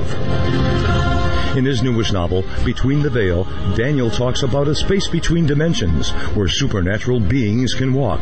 He says that these novels are a warning from the Creator to his creation. Will war come to America? Will the world's economies collapse? Are we looking at increased earthquakes and volcanic activity? Will the United States fall into civil war? You can find all of Daniel's work at his website, DanielHoldings.com. That's DanielHoldings.com. All of these things and more are talked about in Daniel's books. To find out what's coming next, go to DanielHoldings.com.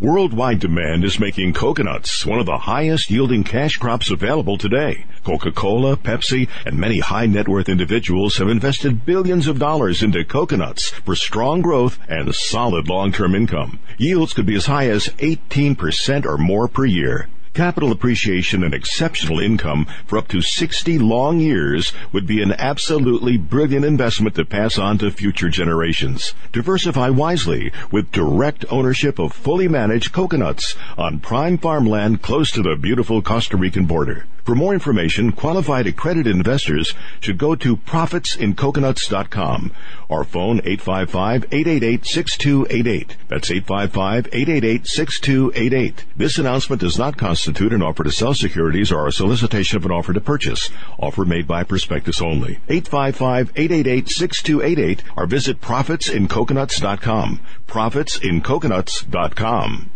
You may never look at your city, town, or its people the same way ever again. Stained by Blood, a murder investigation based upon a true story by private investigator Douglas J. Hagmann. Using the character Mark Stiles, Hagmann takes you on a journey behind the scenes where the homicide becomes a secondary to an underworld of satanic ritual abuse, child abduction, and even mind-controlled experimentation.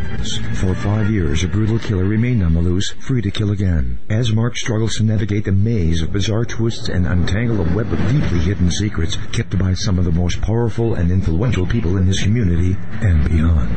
Stained by Blood. Order your copy of this engaging novel today at HagmannandHagmann.com and click on the link. Stained by Blood at HagmannandHagmann.com and click on the link. Stained by Blood.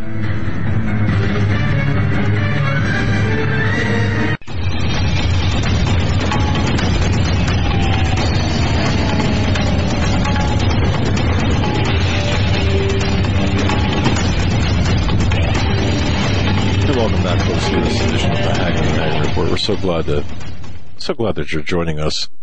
If you're watching us live on YouTube, welcome. Of course, if you're listening to us on Global Star Radio Network, thank you so much. Go ahead and subscribe to our YouTube channel, as well as if you're happen to be listening to us on BTR. I want to thank each and every one of you for joining us tonight and for your belief and your trust in us as well. And we're so pleased to have Kevin Shipp, the former CIA officer, anti-terrorism expert, and the author of the book From the Company of Shadows. It's a fantastic book. It does get into what Mr. Shipp went through, and you can find, as a matter of fact, we had just listened to the interview that he had done with us the first time he was on. Incredible amount of information. Mr. Shipp is just a talented author, but what he went through and his family went through is just incredible. You know where we stand, or where I stand, Mr. Shipp, in terms of the massive amount of information, everything that's going on, and direct us.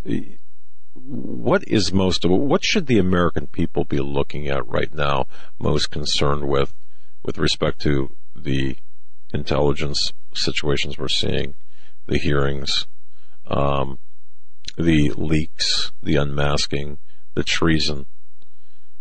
Where do you start when you wake up? I mean, where do you start? Where would you? I mean, what's most important to you?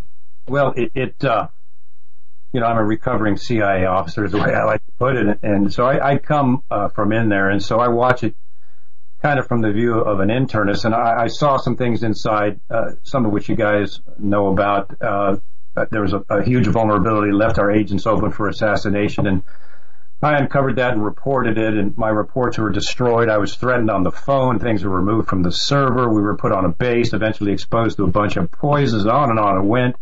So that's when I began to see, goodness gracious, there's a big system operating here that you don't really see that. In the case of the CIA, you don't really see that until you get up into the higher levels. The CIA especially is to use maybe a loose analogy, is like kind of like a dark compartmented castle, and it's got secret rooms, and you have to swear kind of a blood oath to get into that secret room. But if you're in that room, you don't know what's in the other rooms unless you're approved from the people in the upper chambers. Then you swear an additional oath to get into that chamber. So most of the employees in the CIA do not know that these things are going on until you get up in the management levels, and that's where I got to, and I started seeing these things happen. And Every time I said, well, the CIA would never do this, they did it over and over and over. The higher I got up. So I know how this beast works from the inside. And what people need to understand is, if you want to sum this secret government, this shadow government up in kind of a simple phrase, it is a massive complex, multi-billion-dollar complex that functions in secrecy, and the important part is it functions outside the Constitution and with no input from the American people. Now, we can go into the intelligence connections, we can go into the Wall Street connections, we can go into the media, Operation Mockingbird connections, which still exists today, and all the different facets of the secret government. But in essence, this is a massive system that functions outside the Constitution, and that's what I think people need to remember. This is unconstitutional, and it's sad to say we are living under a post-constitutional government right now. This thing is operating with many times without congressional knowledge. For example, when Secretary of State Clinton was running guns through Saudi Arabia and Qatar into Benghazi, ultimately, and then up to the Free Syrian Army and rebels up in Syria, a lot of those weapons fell into the hands of Al-Qaeda, and ISIS members are now using those arms and equipment. Well, that was done behind the back of Congress. That was done behind the back of the American people. Not only did the American people not know about it, they sure didn't approve their tax dollars to the tune of billions being spent on those things. That is the secret government. And that's what people need to understand, that this thing exists. This thing is spending their tax dollars on things that they don't even know about. And here's a way to kind of sum it up. We're in a very serious economic crisis right now, and Americans are suffering. People are losing their retirements. They're losing their pension. Prices of food are going up almost every month. And Americans are suffering economically. Congress and the Senate even are saying, well, we're going to solve this, we're going to do this and that, but it never happens. However, when it comes to a secret operation like sending guns to Benghazi, Congress and the Senate automatically spends billions of taxpayer dollars on these programs with no consent. Is there something wrong with that picture in a constitutional government? Yes. Americans suffer. Some barely have enough to retire on, while the government spends billions of their tax dollars in secret budgets for operations like Syria that result in the death so far of 470,000 civilians. So this is what people need to be aware of, that this thing exists. It is unconstitutional. And the first step is knowing that it's there and knowing what it is. And then we as Americans can start standing up against it in programs like yours, which are so important, and start getting this word out so people see what is going on. Can we ever hope to walk this back? The surveillance apparatus that has been built, especially post 9/11, do you see any possibility of being able to dismantle it, walk it back? In my presentation on the secret government, the shadow government, and how the government silences whistleblowers, I kind of break this down. Let me, if I may, sum up what we're dealing with. The shadow government has 10,000 secret sites within the United States since 9/11. It's got 1,271 private corporations, big ones, Lockheed Martin and others, that have operational contracts with the CIA and the shadow government. There's about 1,300, there's 1,371 private corporations, 1,271 other federal agencies inside the United States. That is just one part. Then we've got all the military industrial contractors, which is hundreds of thousands of people. And what's important to realize, every single person in every one of those organizations and the hundreds of thousands of people in the military industrial complex that have signed CIA or NSA secrecy agreements are bound for life by that secrecy agreement. Not only are they bound for life from not talking about anything that they see, good, bad, or ugly, but their entire retirement system, their family's finances, and everything else is dependent on that. So you've got this massive system with billions and billions of dollars running it, based on war and based on nation building and based on things like that. And it has got hundreds of thousands of Americans tied in financially with their retirements. So is something that huge that has so many Americans, good Americans, in bondage like that, can that be turned around? Nothing's impossible. Yeah. And I think if we ever had a chance, I'd like to believe that we have a chance right now with our current administration. If I can jump in here, we see some of the pushback in different areas. the immigration and refugee issue, Kevin, we see the executive order the first executive order Trump issued, a 90-day temporary ban on 7 primarily Muslim nations that was going to be used to expand the vetting of who is coming over here. Then that was blocked by a number of federal judges. Now he rolled out a second executive order reducing the number of countries to 6. It was still only a 90-day temporary restriction, and we saw another number of federal judges come out and move against Trump with their judicial rulings. Do you think he'll be able to get anything done in the way of immigration with people like these judges and these Obama administration holdovers working against him, and the news working against him with the sentiment of the American people saying that he's racist and some kind of white supremacist extremist and he hates refugees and hates Muslims? How do you think that will play out? Well, they have been this subversion. I gave another lecture on the subversion of the U.S. government, particularly under the Obama administration. This subversion has been going on for over 30 years of planning and penetrating people in federal positions, including judges. And so this apparatus has been in place for some time before Donald Trump got in. I think the encouraging thing about all this for many of us, especially me as a former federal agent, the encouraging thing is Donald Trump is not a part of this apparatus. He's not a part of this system. And it's clear he's really trying to change these things. Can he change the immigration problem? I think he can. I think if he sticks with it long enough, and if some of these neocon Republicans get with the Constitution, maybe they'll get behind him and support him. That's a whole other issue. But I think you can change anything if you just don't give up and you keep pushing it.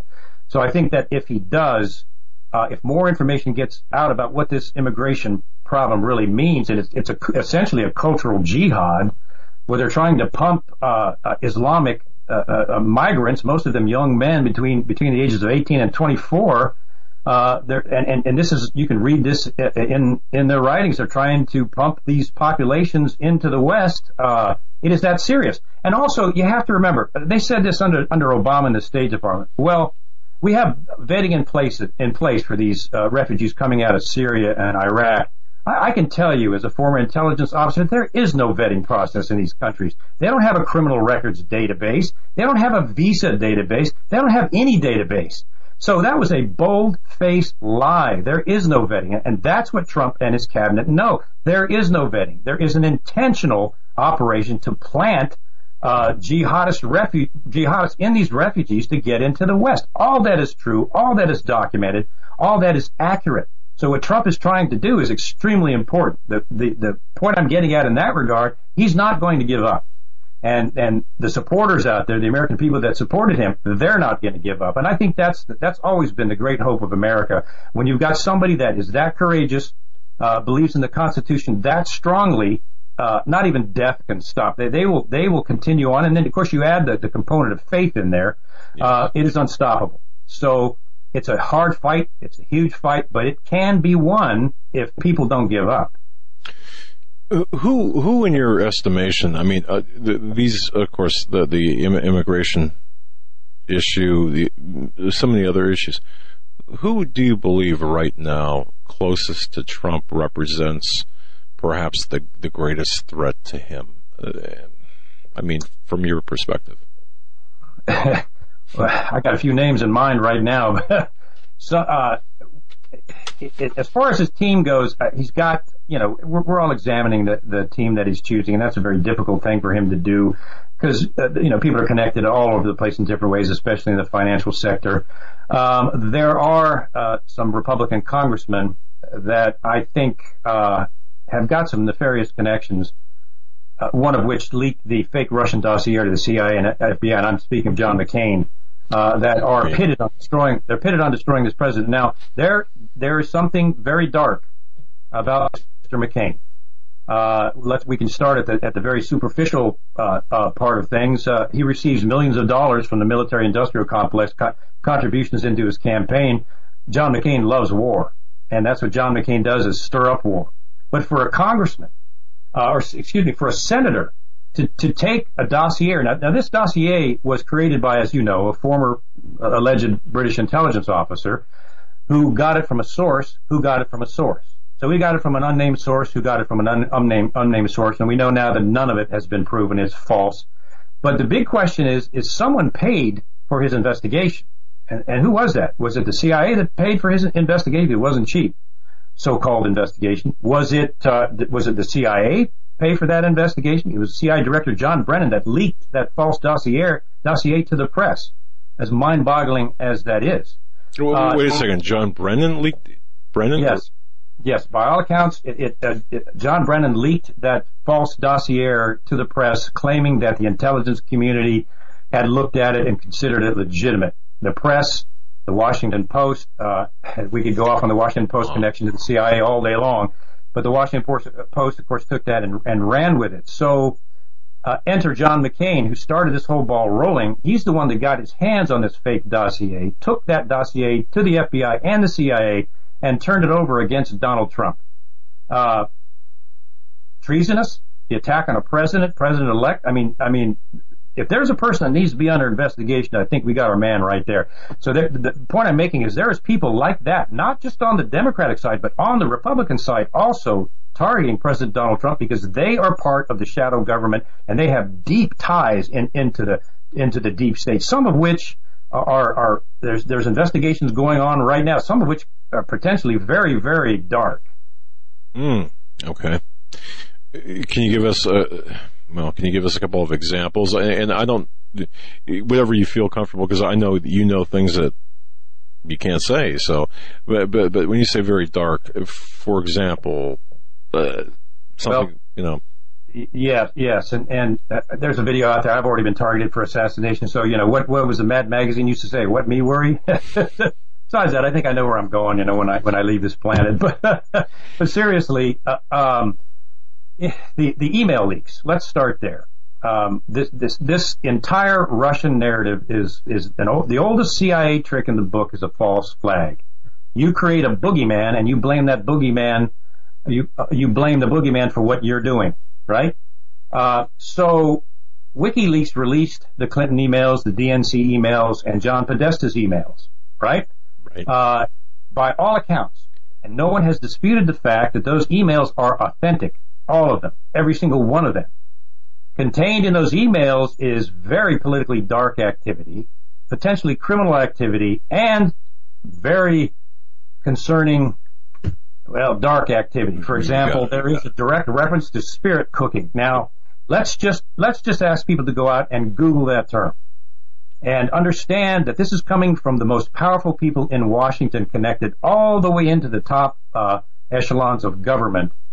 If you go through these emails and you just read these accounts for what they are and you do some research on what spirit cooking is, it's going to be pretty disgusting. So this dark apparatus we're talking about goes deep into Washington. I think it involves blackmail. I think there are congressmen and senators that could easily be brought down by some of this. I'm absolutely convinced of that. I think there's investigations ongoing regarding that. I think there's a very significant investigation going on in the Clinton Foundation. A good evidence of that is the Clinton Foundation closed itself down in 24 hours and shut its doors and got rid of all of its employees that fast. That tells you something. So you've got this massive amount of unbelievably corrupt, illegal, and even dark, occultic even activity going on in Washington that would bring people in high places down if it was revealed and cause outrage among the American people. So what do? Well, you bring up a boogeyman called Vladimir Putin. The Russians did it. Well, Hillary Clinton had a secret server in her basement, a complete violation of federal law with top secret code word information on it that she didn't even let the State Department know she had. Oh, no. But Trump is colluding with the Russians. Well, Hillary Clinton deleted 30,000 emails and obstructed justice. But Trump is colluding with the Russians. Mm-hmm. What I want people to see is this false flag that they're using. This Russian connection is a false flag by the shadow government to cover up. I've just talked about the tip of the iceberg here on this criminal activity on the part of Clinton, on the part of some of these congressmen and senators and campaign managers, on and on and on this goes. They are desperate for survival. They will do anything to keep this stuff from getting out in the press, and their boogeyman is Vladimir Putin, and their target is Donald Trump. And this is a false flag operation by the shadow government to try to stop Trump's investigations of some of these things I just talked about. You're exactly right. And one thing that I still see in articles even just today when they're talking about this Russian collusion, they keep referring to the DNC emails and the Hillary Clinton emails and their damaging contents to Hillary Clinton's presidential campaign, as though the crime was in the hacking and releasing of the emails rather than what the content of those emails were. And some of the things I remember from those emails, there was not one email that that talked about in her inner circles how to help America, how to make America better, how to do anything positive. It was all how to get money from people, how to give access to people giving them money, the spirit cooking stuff. I mean, just and the media, as you pointed out, continues to make it look like the leaking of the emails was so damaging to her campaign, but that's not true. It was the content in the emails that was so damaging to her campaigin. You nailed it. And they won't talk about that. And things we even know now. Podesta was lobbying for a Russian bank, getting paid. His firm was getting paid millions of dollars. Him personally getting paid hundreds of thousands of dollars during the campaign cycle. The Uranium One deal that has been pointed out, where Clinton personally made millions of dollars personally from selling 20% of the United States uranium to Russia. And what we've talked about on the show is the projection. These people, whatever they seem to be guilty of, project that onto their opponents and blame them for the same things. And it's just crazy to me that they've been able to get away with it for this long. But the media, if there was any collusion, even illegal collusion, it was between the media and the Clinton campaign trying to make sure that Hillary Clinton got elected, from the fake polls to saying Donald Trump has no chance of winning, to the fake scandals. They even tried to say Donald Trump was, going to be indicted for the rape of a 12-year-old girl. And I mean, it's just mind-boggling to see that they're still allowed to continue to push their false narratives in the public. You're right, and what you're saying has been proven. Everything you just said has been documented and proven that that's exactly what they did. And could you believe that just before the inauguration, CNN comes out with a piece? What if Donald Trump is assassinated? Who in the Obama administration would take his place just before he went up to do the acceptance speech? Now, that pretty much says it all right there. That you can go back and what the mainstream media has done to attack Donald Trump, and there's a whole other program, and how the mainstream media, the Washington Post and others, are connected to the shadow government. But yes, I mean, that's absolutely true. What is in the emails is authentic. What is in Clinton's emails is authentic. What is in Podesta's emails is authentic. The number of criminal offenses that Hillary Clinton committed is authentic. Her connection to globalism, receiving payments from the Wahhabi government of Saudi Arabia, is authentic. This is all proven and documented. Oh, but wait, just hold on a second. Trump is colluding with Vladimir Putin. He did do it. It's called a false flag. This is the way we put it in the CIA. Admit nothing, deny everything, and make counter accusations. That's basically sums up intelligence operations right there. Now, is that what we see going on here? Yeah, make counter. You raise up the boogeyman, Vladimir Putin. And if you do some checking on Vladimir Putin, he's no prince, but he's not the demon they're trying to make him out to be. Obama was trying to push for another Cold War and war with Russia. Why? That's what the shadow government wants.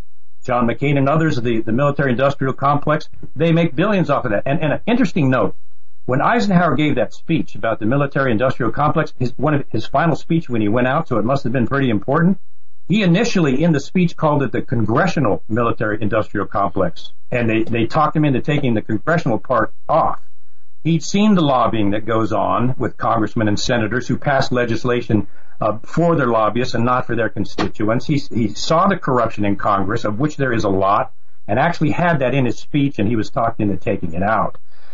So that's how huge and massive this thing is. But I think what I'd like for your listeners to grasp is this is a classical intelligence false flag. Blame Trump connected to Russia to cover up all of this criminal activity on the part of Hillary Clinton, to cover up this dark stuff that's in the emails. It's the oldest intelligence trick in the book. It's the oldest shadow government trick in the book, and if people will recognize it for what it is, every time they try to pull the Russia thing, they'll see what they're doing. And that is so, so important. They'll understand what's going on here. This is a false flag intelligence war against the president who's about to investigate all these things I just talked about. I hope you're right in the investigation part, because we really do need to get to the bottom of this. I do have a question for you.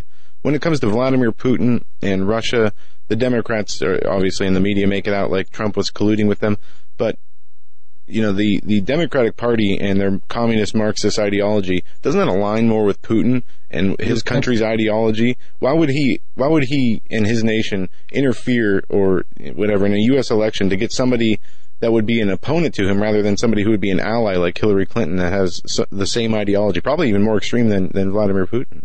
That's a great point. Why would the progressive left, Hillary Clinton and others, the Saul-Alinskyites who are clearly Marxist and believe the Constitution should be changed, should be a living document? That's one of the platforms of progressivism, that the Constitution should be malleable so they can change it. That's a Marxist platform. Why wouldn't the progressives and Hillary Clinton want to side up with Vladimir Putin if he's such a Stalinist bad guy, which is what they're trying to make him out to be?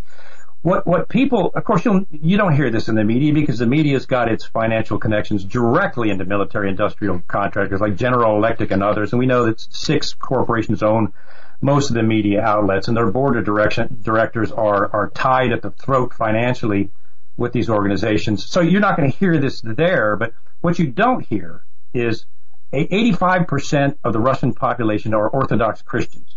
Vladimir Putin is an Orthodox Christian. Vladimir Putin has issued orders to protect the churches in Russia from Islamic destruction because the Muslims in Russia were starting to burn churches because that's part of that particular slant of their doctrine. So Putin cracked down on that to protect the Christian churches in Russia. He issued statements saying that Russia would not tolerate the parts of the Quran that talk about murder and violence. He came out with that statement. People don't know this either, but Vladimir Putin protected the Christian sectors in Syria, and he even supported funding for a 105-foot statue of Jesus in a Christian sector in Syria. Ironically, it was the U.S.-supported Free Syrian Army that came into one of those cities and massacred the entire Christian village. This is the moderates that were supported by the United States government.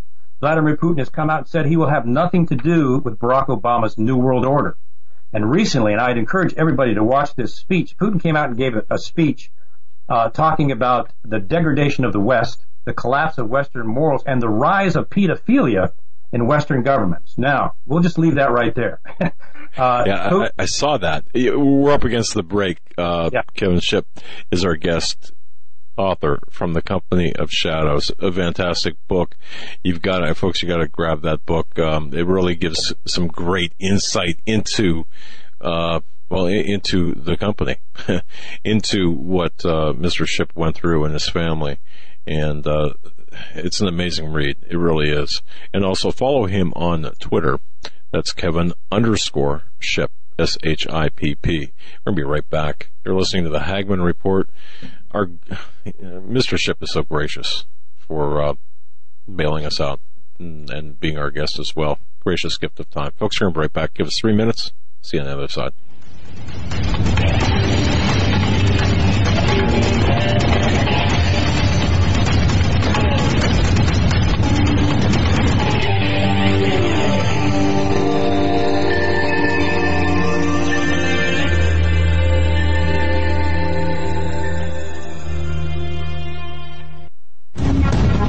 Visit HagmannReport.com for the news and articles that matter most. Stay tuned. We will be right back. There shall be great tribulation, such as was not since the beginning of the world to this time, no, nor ever shall be. Folks, I'm going to direct your attention to masterpreps.com. Masterpreps.com. Wow. Masterpreps.com, the sponsor of our show, masterpreps.com. That's masterpreps.com. Take a visit there. High quality items, made in America items. I mean, everything you could possibly want, from cooking utensils, cooking frying pans to, I mean, it'll blow you away. Absolutely. Eric said, it's insane. I mean, wow. Look at at the products.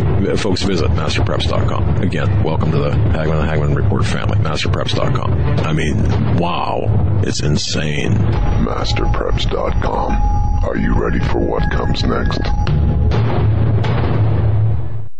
Hi, I'm Grace Gonzalez from Trading Post in the Woods. We are an American family-owned company founded and built on skills and knowledge gained from responding to 18 major disasters in the U.S. and around the world.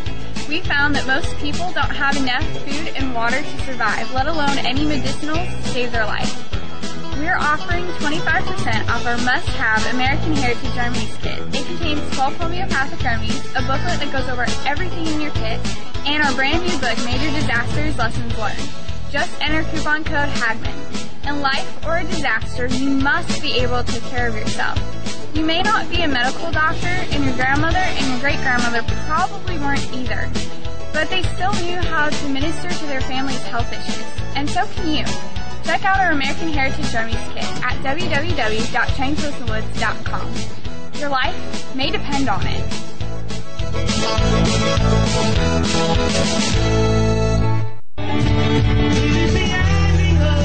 Hello, everyone. This is Joe Charles, the guy whose voice is heard announcing for the Hagmann and Hagmann Report right here on YouTube and across the Global Star Radio Network. There have been many people wondering whose music is being played during those breaks. Well, you guessed it. And we're very pleased to announce that all that music and 11 brand new songs from the CD New Jerusalem is set for release on April 10th for download on iTunes. That means you can help support my ministry and be blessed by this awesome, inspiring recording. I have been fortunate to work with some phenomenal musicians from around the world that helped us put this recording together in the studio. Simply go to joecharlesmusic.com and click on the iTunes link. Or, if you'd rather have a CD, we'll send one right out to you. Just leave me your email and we'll get right back to you. And thanks to Doug and Joe Hagmann for making this all possible. God bless.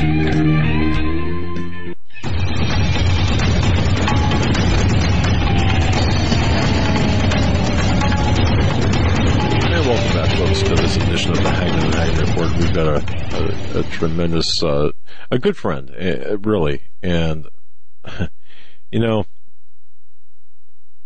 when people talk about the CIA, it's, you think, wow, you know, you see all the bad stuff out there, but there are great officers, great agents, people that would and are laying down their lives for this country and for the good, for good. Kevin Shipp is one of them. He's the author of From the Company of Shadows, and he's our guest, and I just thank him for his gracious gift of time. Coming out into this hour, I had mentioned or asked during the break about there are so many people, Mr. Shipp, that want to know the status of the investigation with respect to the Huma Abedin, Anthony Weiner task force computer, you know, the emails, what's going on with that. And I know that you know you've got some information on that, so fire away with that. Enlighten us as to what might be going on. Well, during the investigation of Anthony Weiner's child molestation, then they had obviously definite probable cause to go in there. They secured his laptop, and on that laptop they found some pretty shocking files. One was titled Life Insurance, where he had collected a lot of information on a lot of activity with a lot of people. They also had, I think, 600,000 of Hillary Clinton's emails that he'd stored on there, and apparently shoring himself up in case anything happened to him. The NYPD accessed that computer, accessed the information on that computer, issued a few statements essentially that what they found on there was not only disgusting, but could rock certain sectors of the government. The NYPD was going to come out. They were going to present that. I wish they would have. The DOJ under Loretta Lynch shut that down and silenced the NYPD, at least for now, from revealing what is on that computer. In tandem with that was an investigation into the Clinton Foundation, some of the connections there. There's something extremely noteworthy in that investigation. So the NYPD investigation had revealed some very significant, very dark activity from Anthony Weiner's computer connected to several people. and we're forced to sit on it for now. Now, NYPD is a good bunch of folks, and they're not going to sit on it for very, very long if something isn't done soon. And this is another huge challenge that Donald Trump has, because it is quite apparent that this information goes all the way into Washington, into the government itself. And when you've got something that reaches in like that, then you have got a lot of people that want to eliminate people that have that information and stop that from happening. So this is all going on under the scenes. My understanding is Donald Trump is aware of this, as you would hope he would be. And things in Washington, when they are done, investigations are done like this, they take time. When I was a counterintelligence officer, we were searching for moles inside the CIA, and we had cases that I worked with the FBI, and I would uncover my evidence, and I would work in tandem with the FBI. And some very good agents. But then I wouldn't hear from the FBI for months. And it started getting frustrating, like things are just completely quiet. Are they doing nothing? Well, no, they're not doing nothing. The FBI legally has to cross every T and dot every I, especially if there's an investigation of this magnitude. So if there's any reassurance, just understanding how federal investigations have to go, especially if they're dealing with people of rank in Washington, D.C. It's not just going to happen real quick. If it did, they could make some serious mistakes. Yeah. Wow. So that's, I think, pretty much where it stands now. So you expect, because the information I've gotten, at least, okay, so there was a task force of sorts that NYPD, FBI, other agencies, interstate agencies involved in securing the equipment. It was my understanding, in addition to the laptop, which was often referenced in the media, it was my understanding that they secured a router and some other equipment that I'll just leave it at that. But the information I have is that the individuals, the lower, at least at the within the NYPD, and in particular the task force, are becoming very impatient. Although understandable, or their understanding with respect to the necessity to be very clear, to be very thorough on this, but there's a level of impatience that's seeping in here. Are any of these, shall we say, low-hanging fruit arrests? For example, the arrests in Los Angeles of 474 people that were arrested on pornography charges and child trafficking charges. The arrests in New York, Long Island, I believe. Are these related to any of the fruit of this search, to your knowledge? Well, and there's been arrests in Pennsylvania also, and I don't know if people know about this. There's been 200 college professors now that have been arrested for child molestation. You can look at it kind of like a drug investigation. If you're going to go after the drug lords, the first thing that you're going to want to do is identify and arrest the traffickers themselves.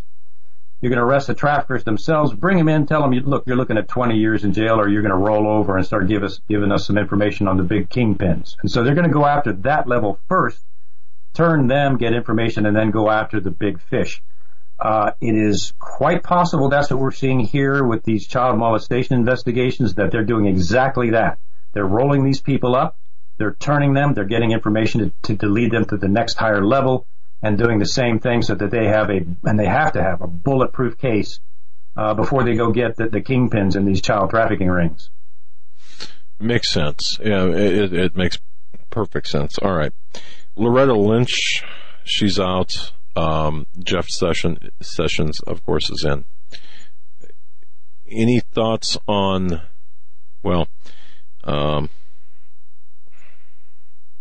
is Loretta Lynch, I mean, what are your thoughts on the future? That's the way I know how to put this question, of Loretta Lynch. I mean, is she pretty well insulated from any potential criminal liability or liability in general? I think she's insulated. Yeah. I don't think anything's going to happen to her. She's even come out recently and basically called for unrest in the streets. She's deeply connected. They've got her insulated completely. I really don't think anything, as much as we all would like to see that scrutinized, just my opinion, knowing the way things work, I think she's insulated. And the reason I ask that is we see Obama and Valerie Jarrett kind of in that same compound house on Embassy Row there, along with Michelle Obama, but Obama organizing for action, and all of these to me seditious groups, that's part of the shadow government. Any thoughts on what Obama is doing in Washington? Yes. When I did the subversion lecture, I focused quite a bit on Barack Obama, who I believe was a subversion of the U.S. government. I think I present about an hour's worth of evidence of that. Some people think he was a Manchurian candidate. That's not, I know the concept, but it's not an accurate description. He was a subversive, intrusion into our government intentionally. There's no question in my mind about that whatsoever. And you can see that continue when he's out of office. What other president has ever set up a covert organization to try to dethrone the president that took his place? Ever. Never. So the subversion, his MO continues. He continues to try to subvert our government, our political process. And of course we know he's tied directly into George Soros, as is Hillary Clinton. Soros gave them both multi-million dollars into both their campaigns. So they're connected to and being directed by him. And we all know he wants the destruction of U.S. sovereignty. The facts are out there.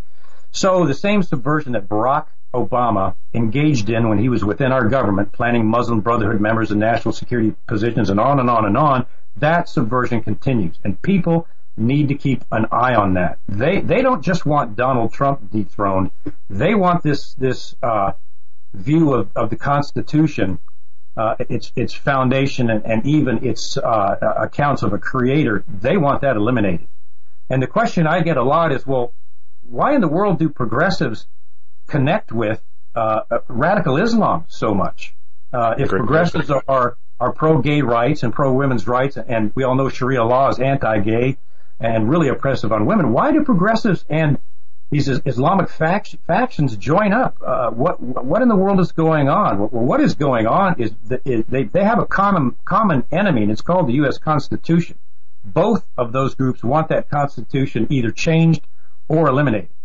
They both have the ultimate goal of the destruction of not just the Constitution as it stands now, but its foundation and its underpinning, and that is the traditional culture of America. That is the ethical, moral population of Americans out there that moved in this last election and said enough is enough. That is you could call it the Judeo-Christian foundation of America. That is what they despise. The progressives despise it. The Islamists despise it. They both want it eliminated. They want that constitutional brick wall removed so they can do what they want to do. So they have a common goal, and it is phenomenal how these progressive governments defend these heinous Islamic acts like the one we just saw in London. They're refusing to call it a terrorist attack, and they're trying to Nigel Farage, who I think is another great person, they're trying to attack him now for putting his finger on those things. Where does this massive thought police from the progressive side come from, covering up these radical Islamic attacks? Well, that's what it is. They both have the same goal of eliminating the constitutional government that we have as we know it now in Washington. And you make a great point. There's an article today that we touched on in the very beginning of the show.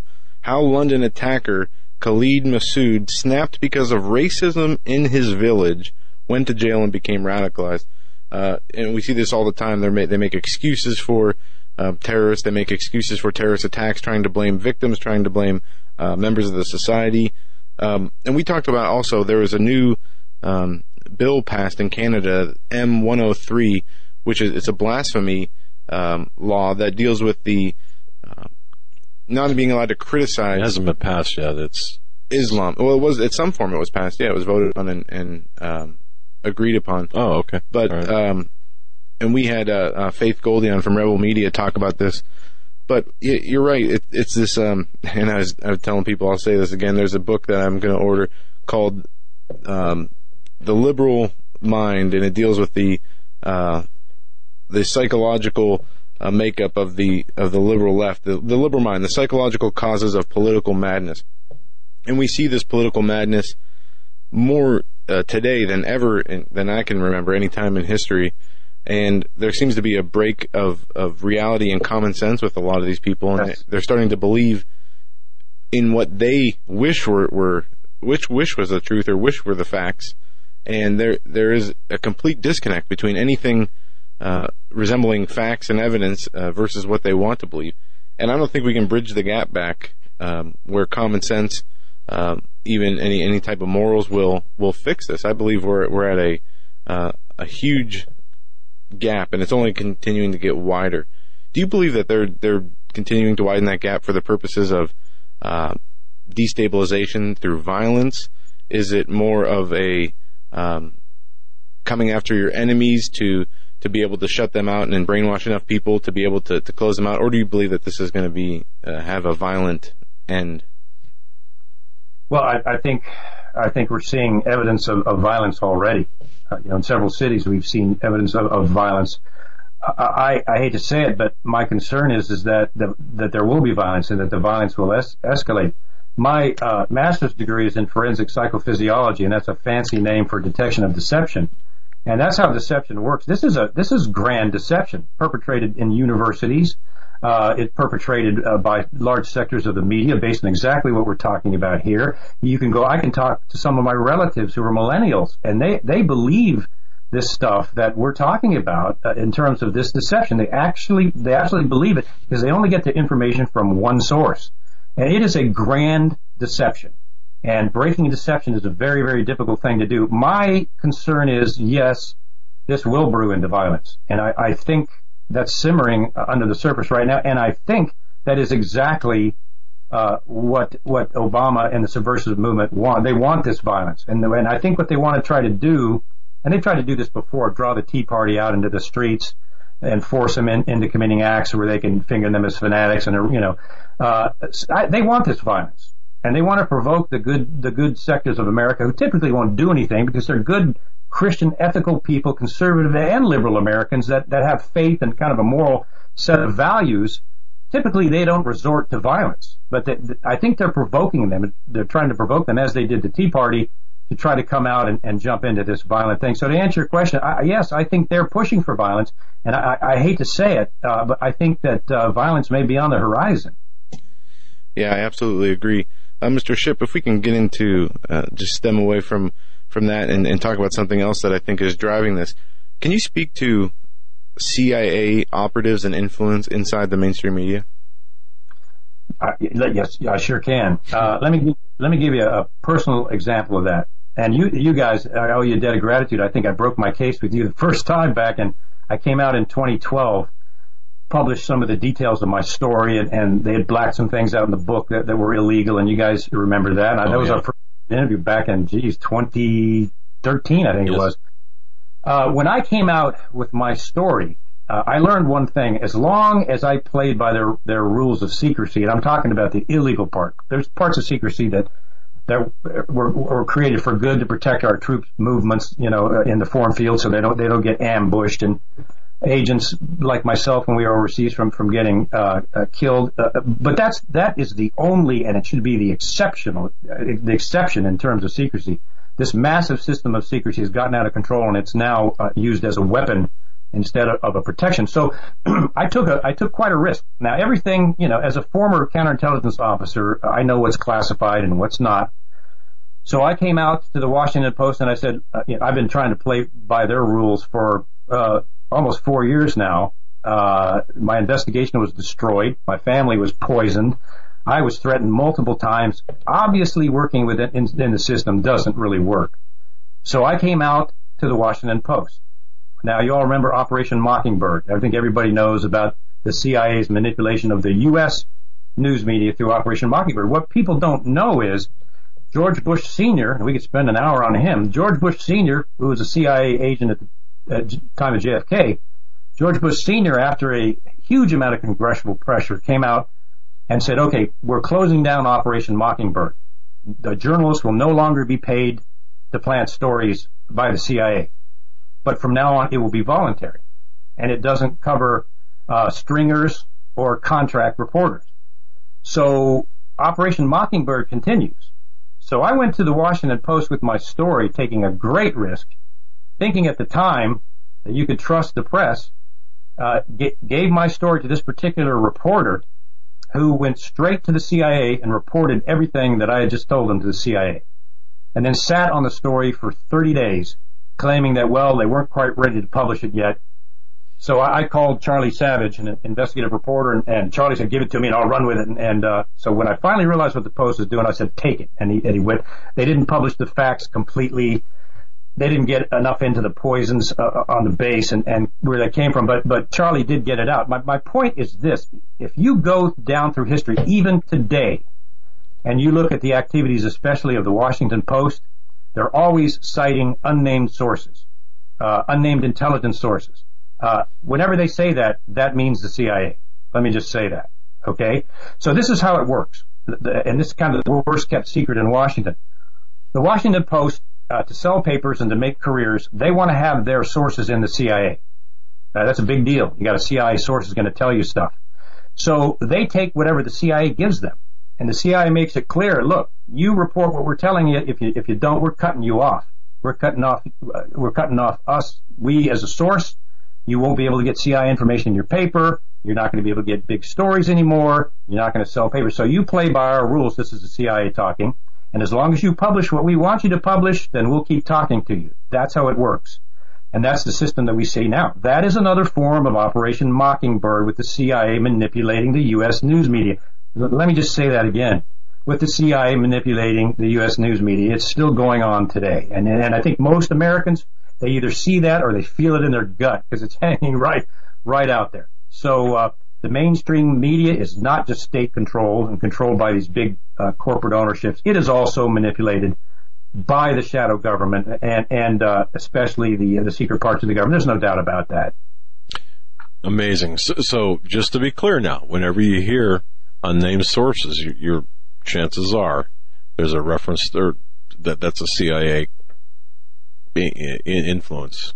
The chances are extremely good and probable that it is either that or it's a fake source, one or the other. Wow. Now, if it's a real source, they should be able to cite the person, who they are, exactly what the information is, and I would just encourage people, if anybody uses an unnamed source, they're either being fed by the CIA or it's a fake, just discount it. Interesting. Fantastic. Yeah, there it is.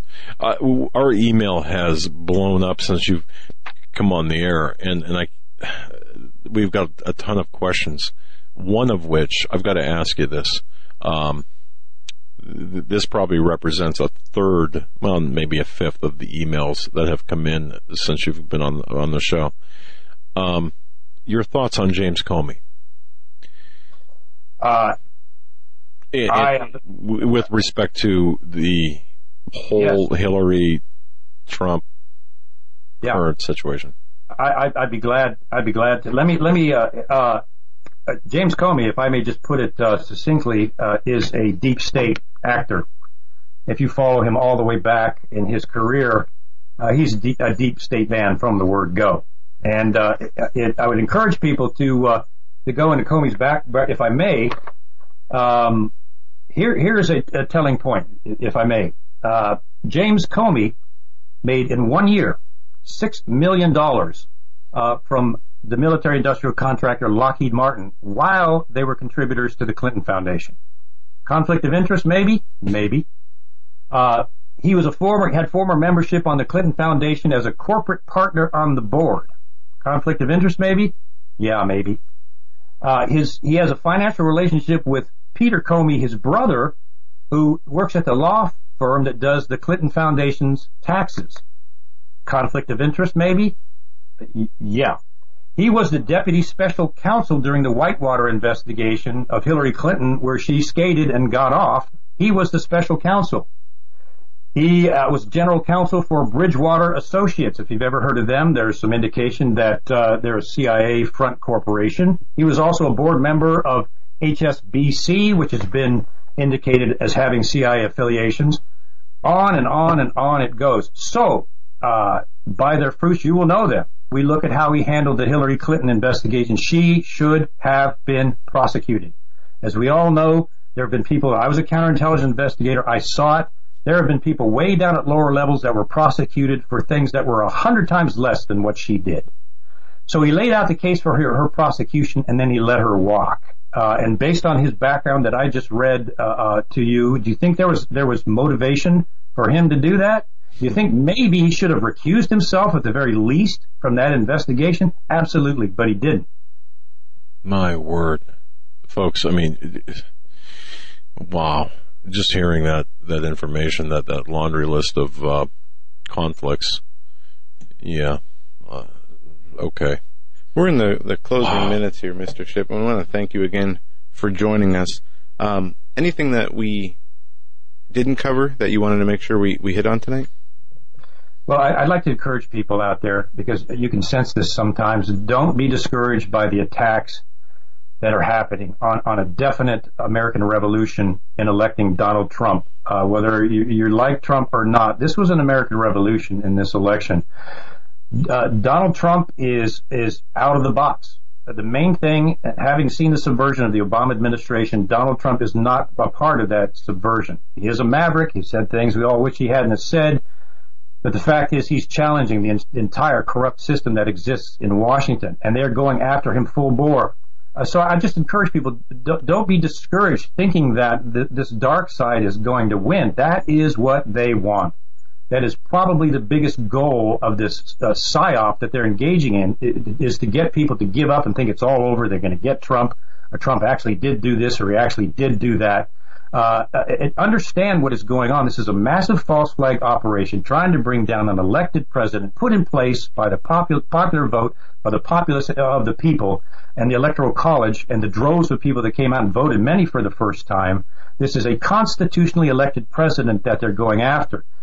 Point is, when it looks like it's discouraging, or maybe they've got him, or they're drumming up these charges every time, which become false, don't be discouraged. That is what they want. They're trying to bring down this new America movement, this new patriotic movement that's risen up, that we're all so encouraged by. They're trying to destroy that, but that movement still exists despite this propaganda campaign, despite this false flag effort with the Russian boogeyman. This patriotic movement is still there. And Donald Trump, as rough a diamond as he is, has got the guts to do this. And so don't be discouraged. Stick with it, and do not believe the lies.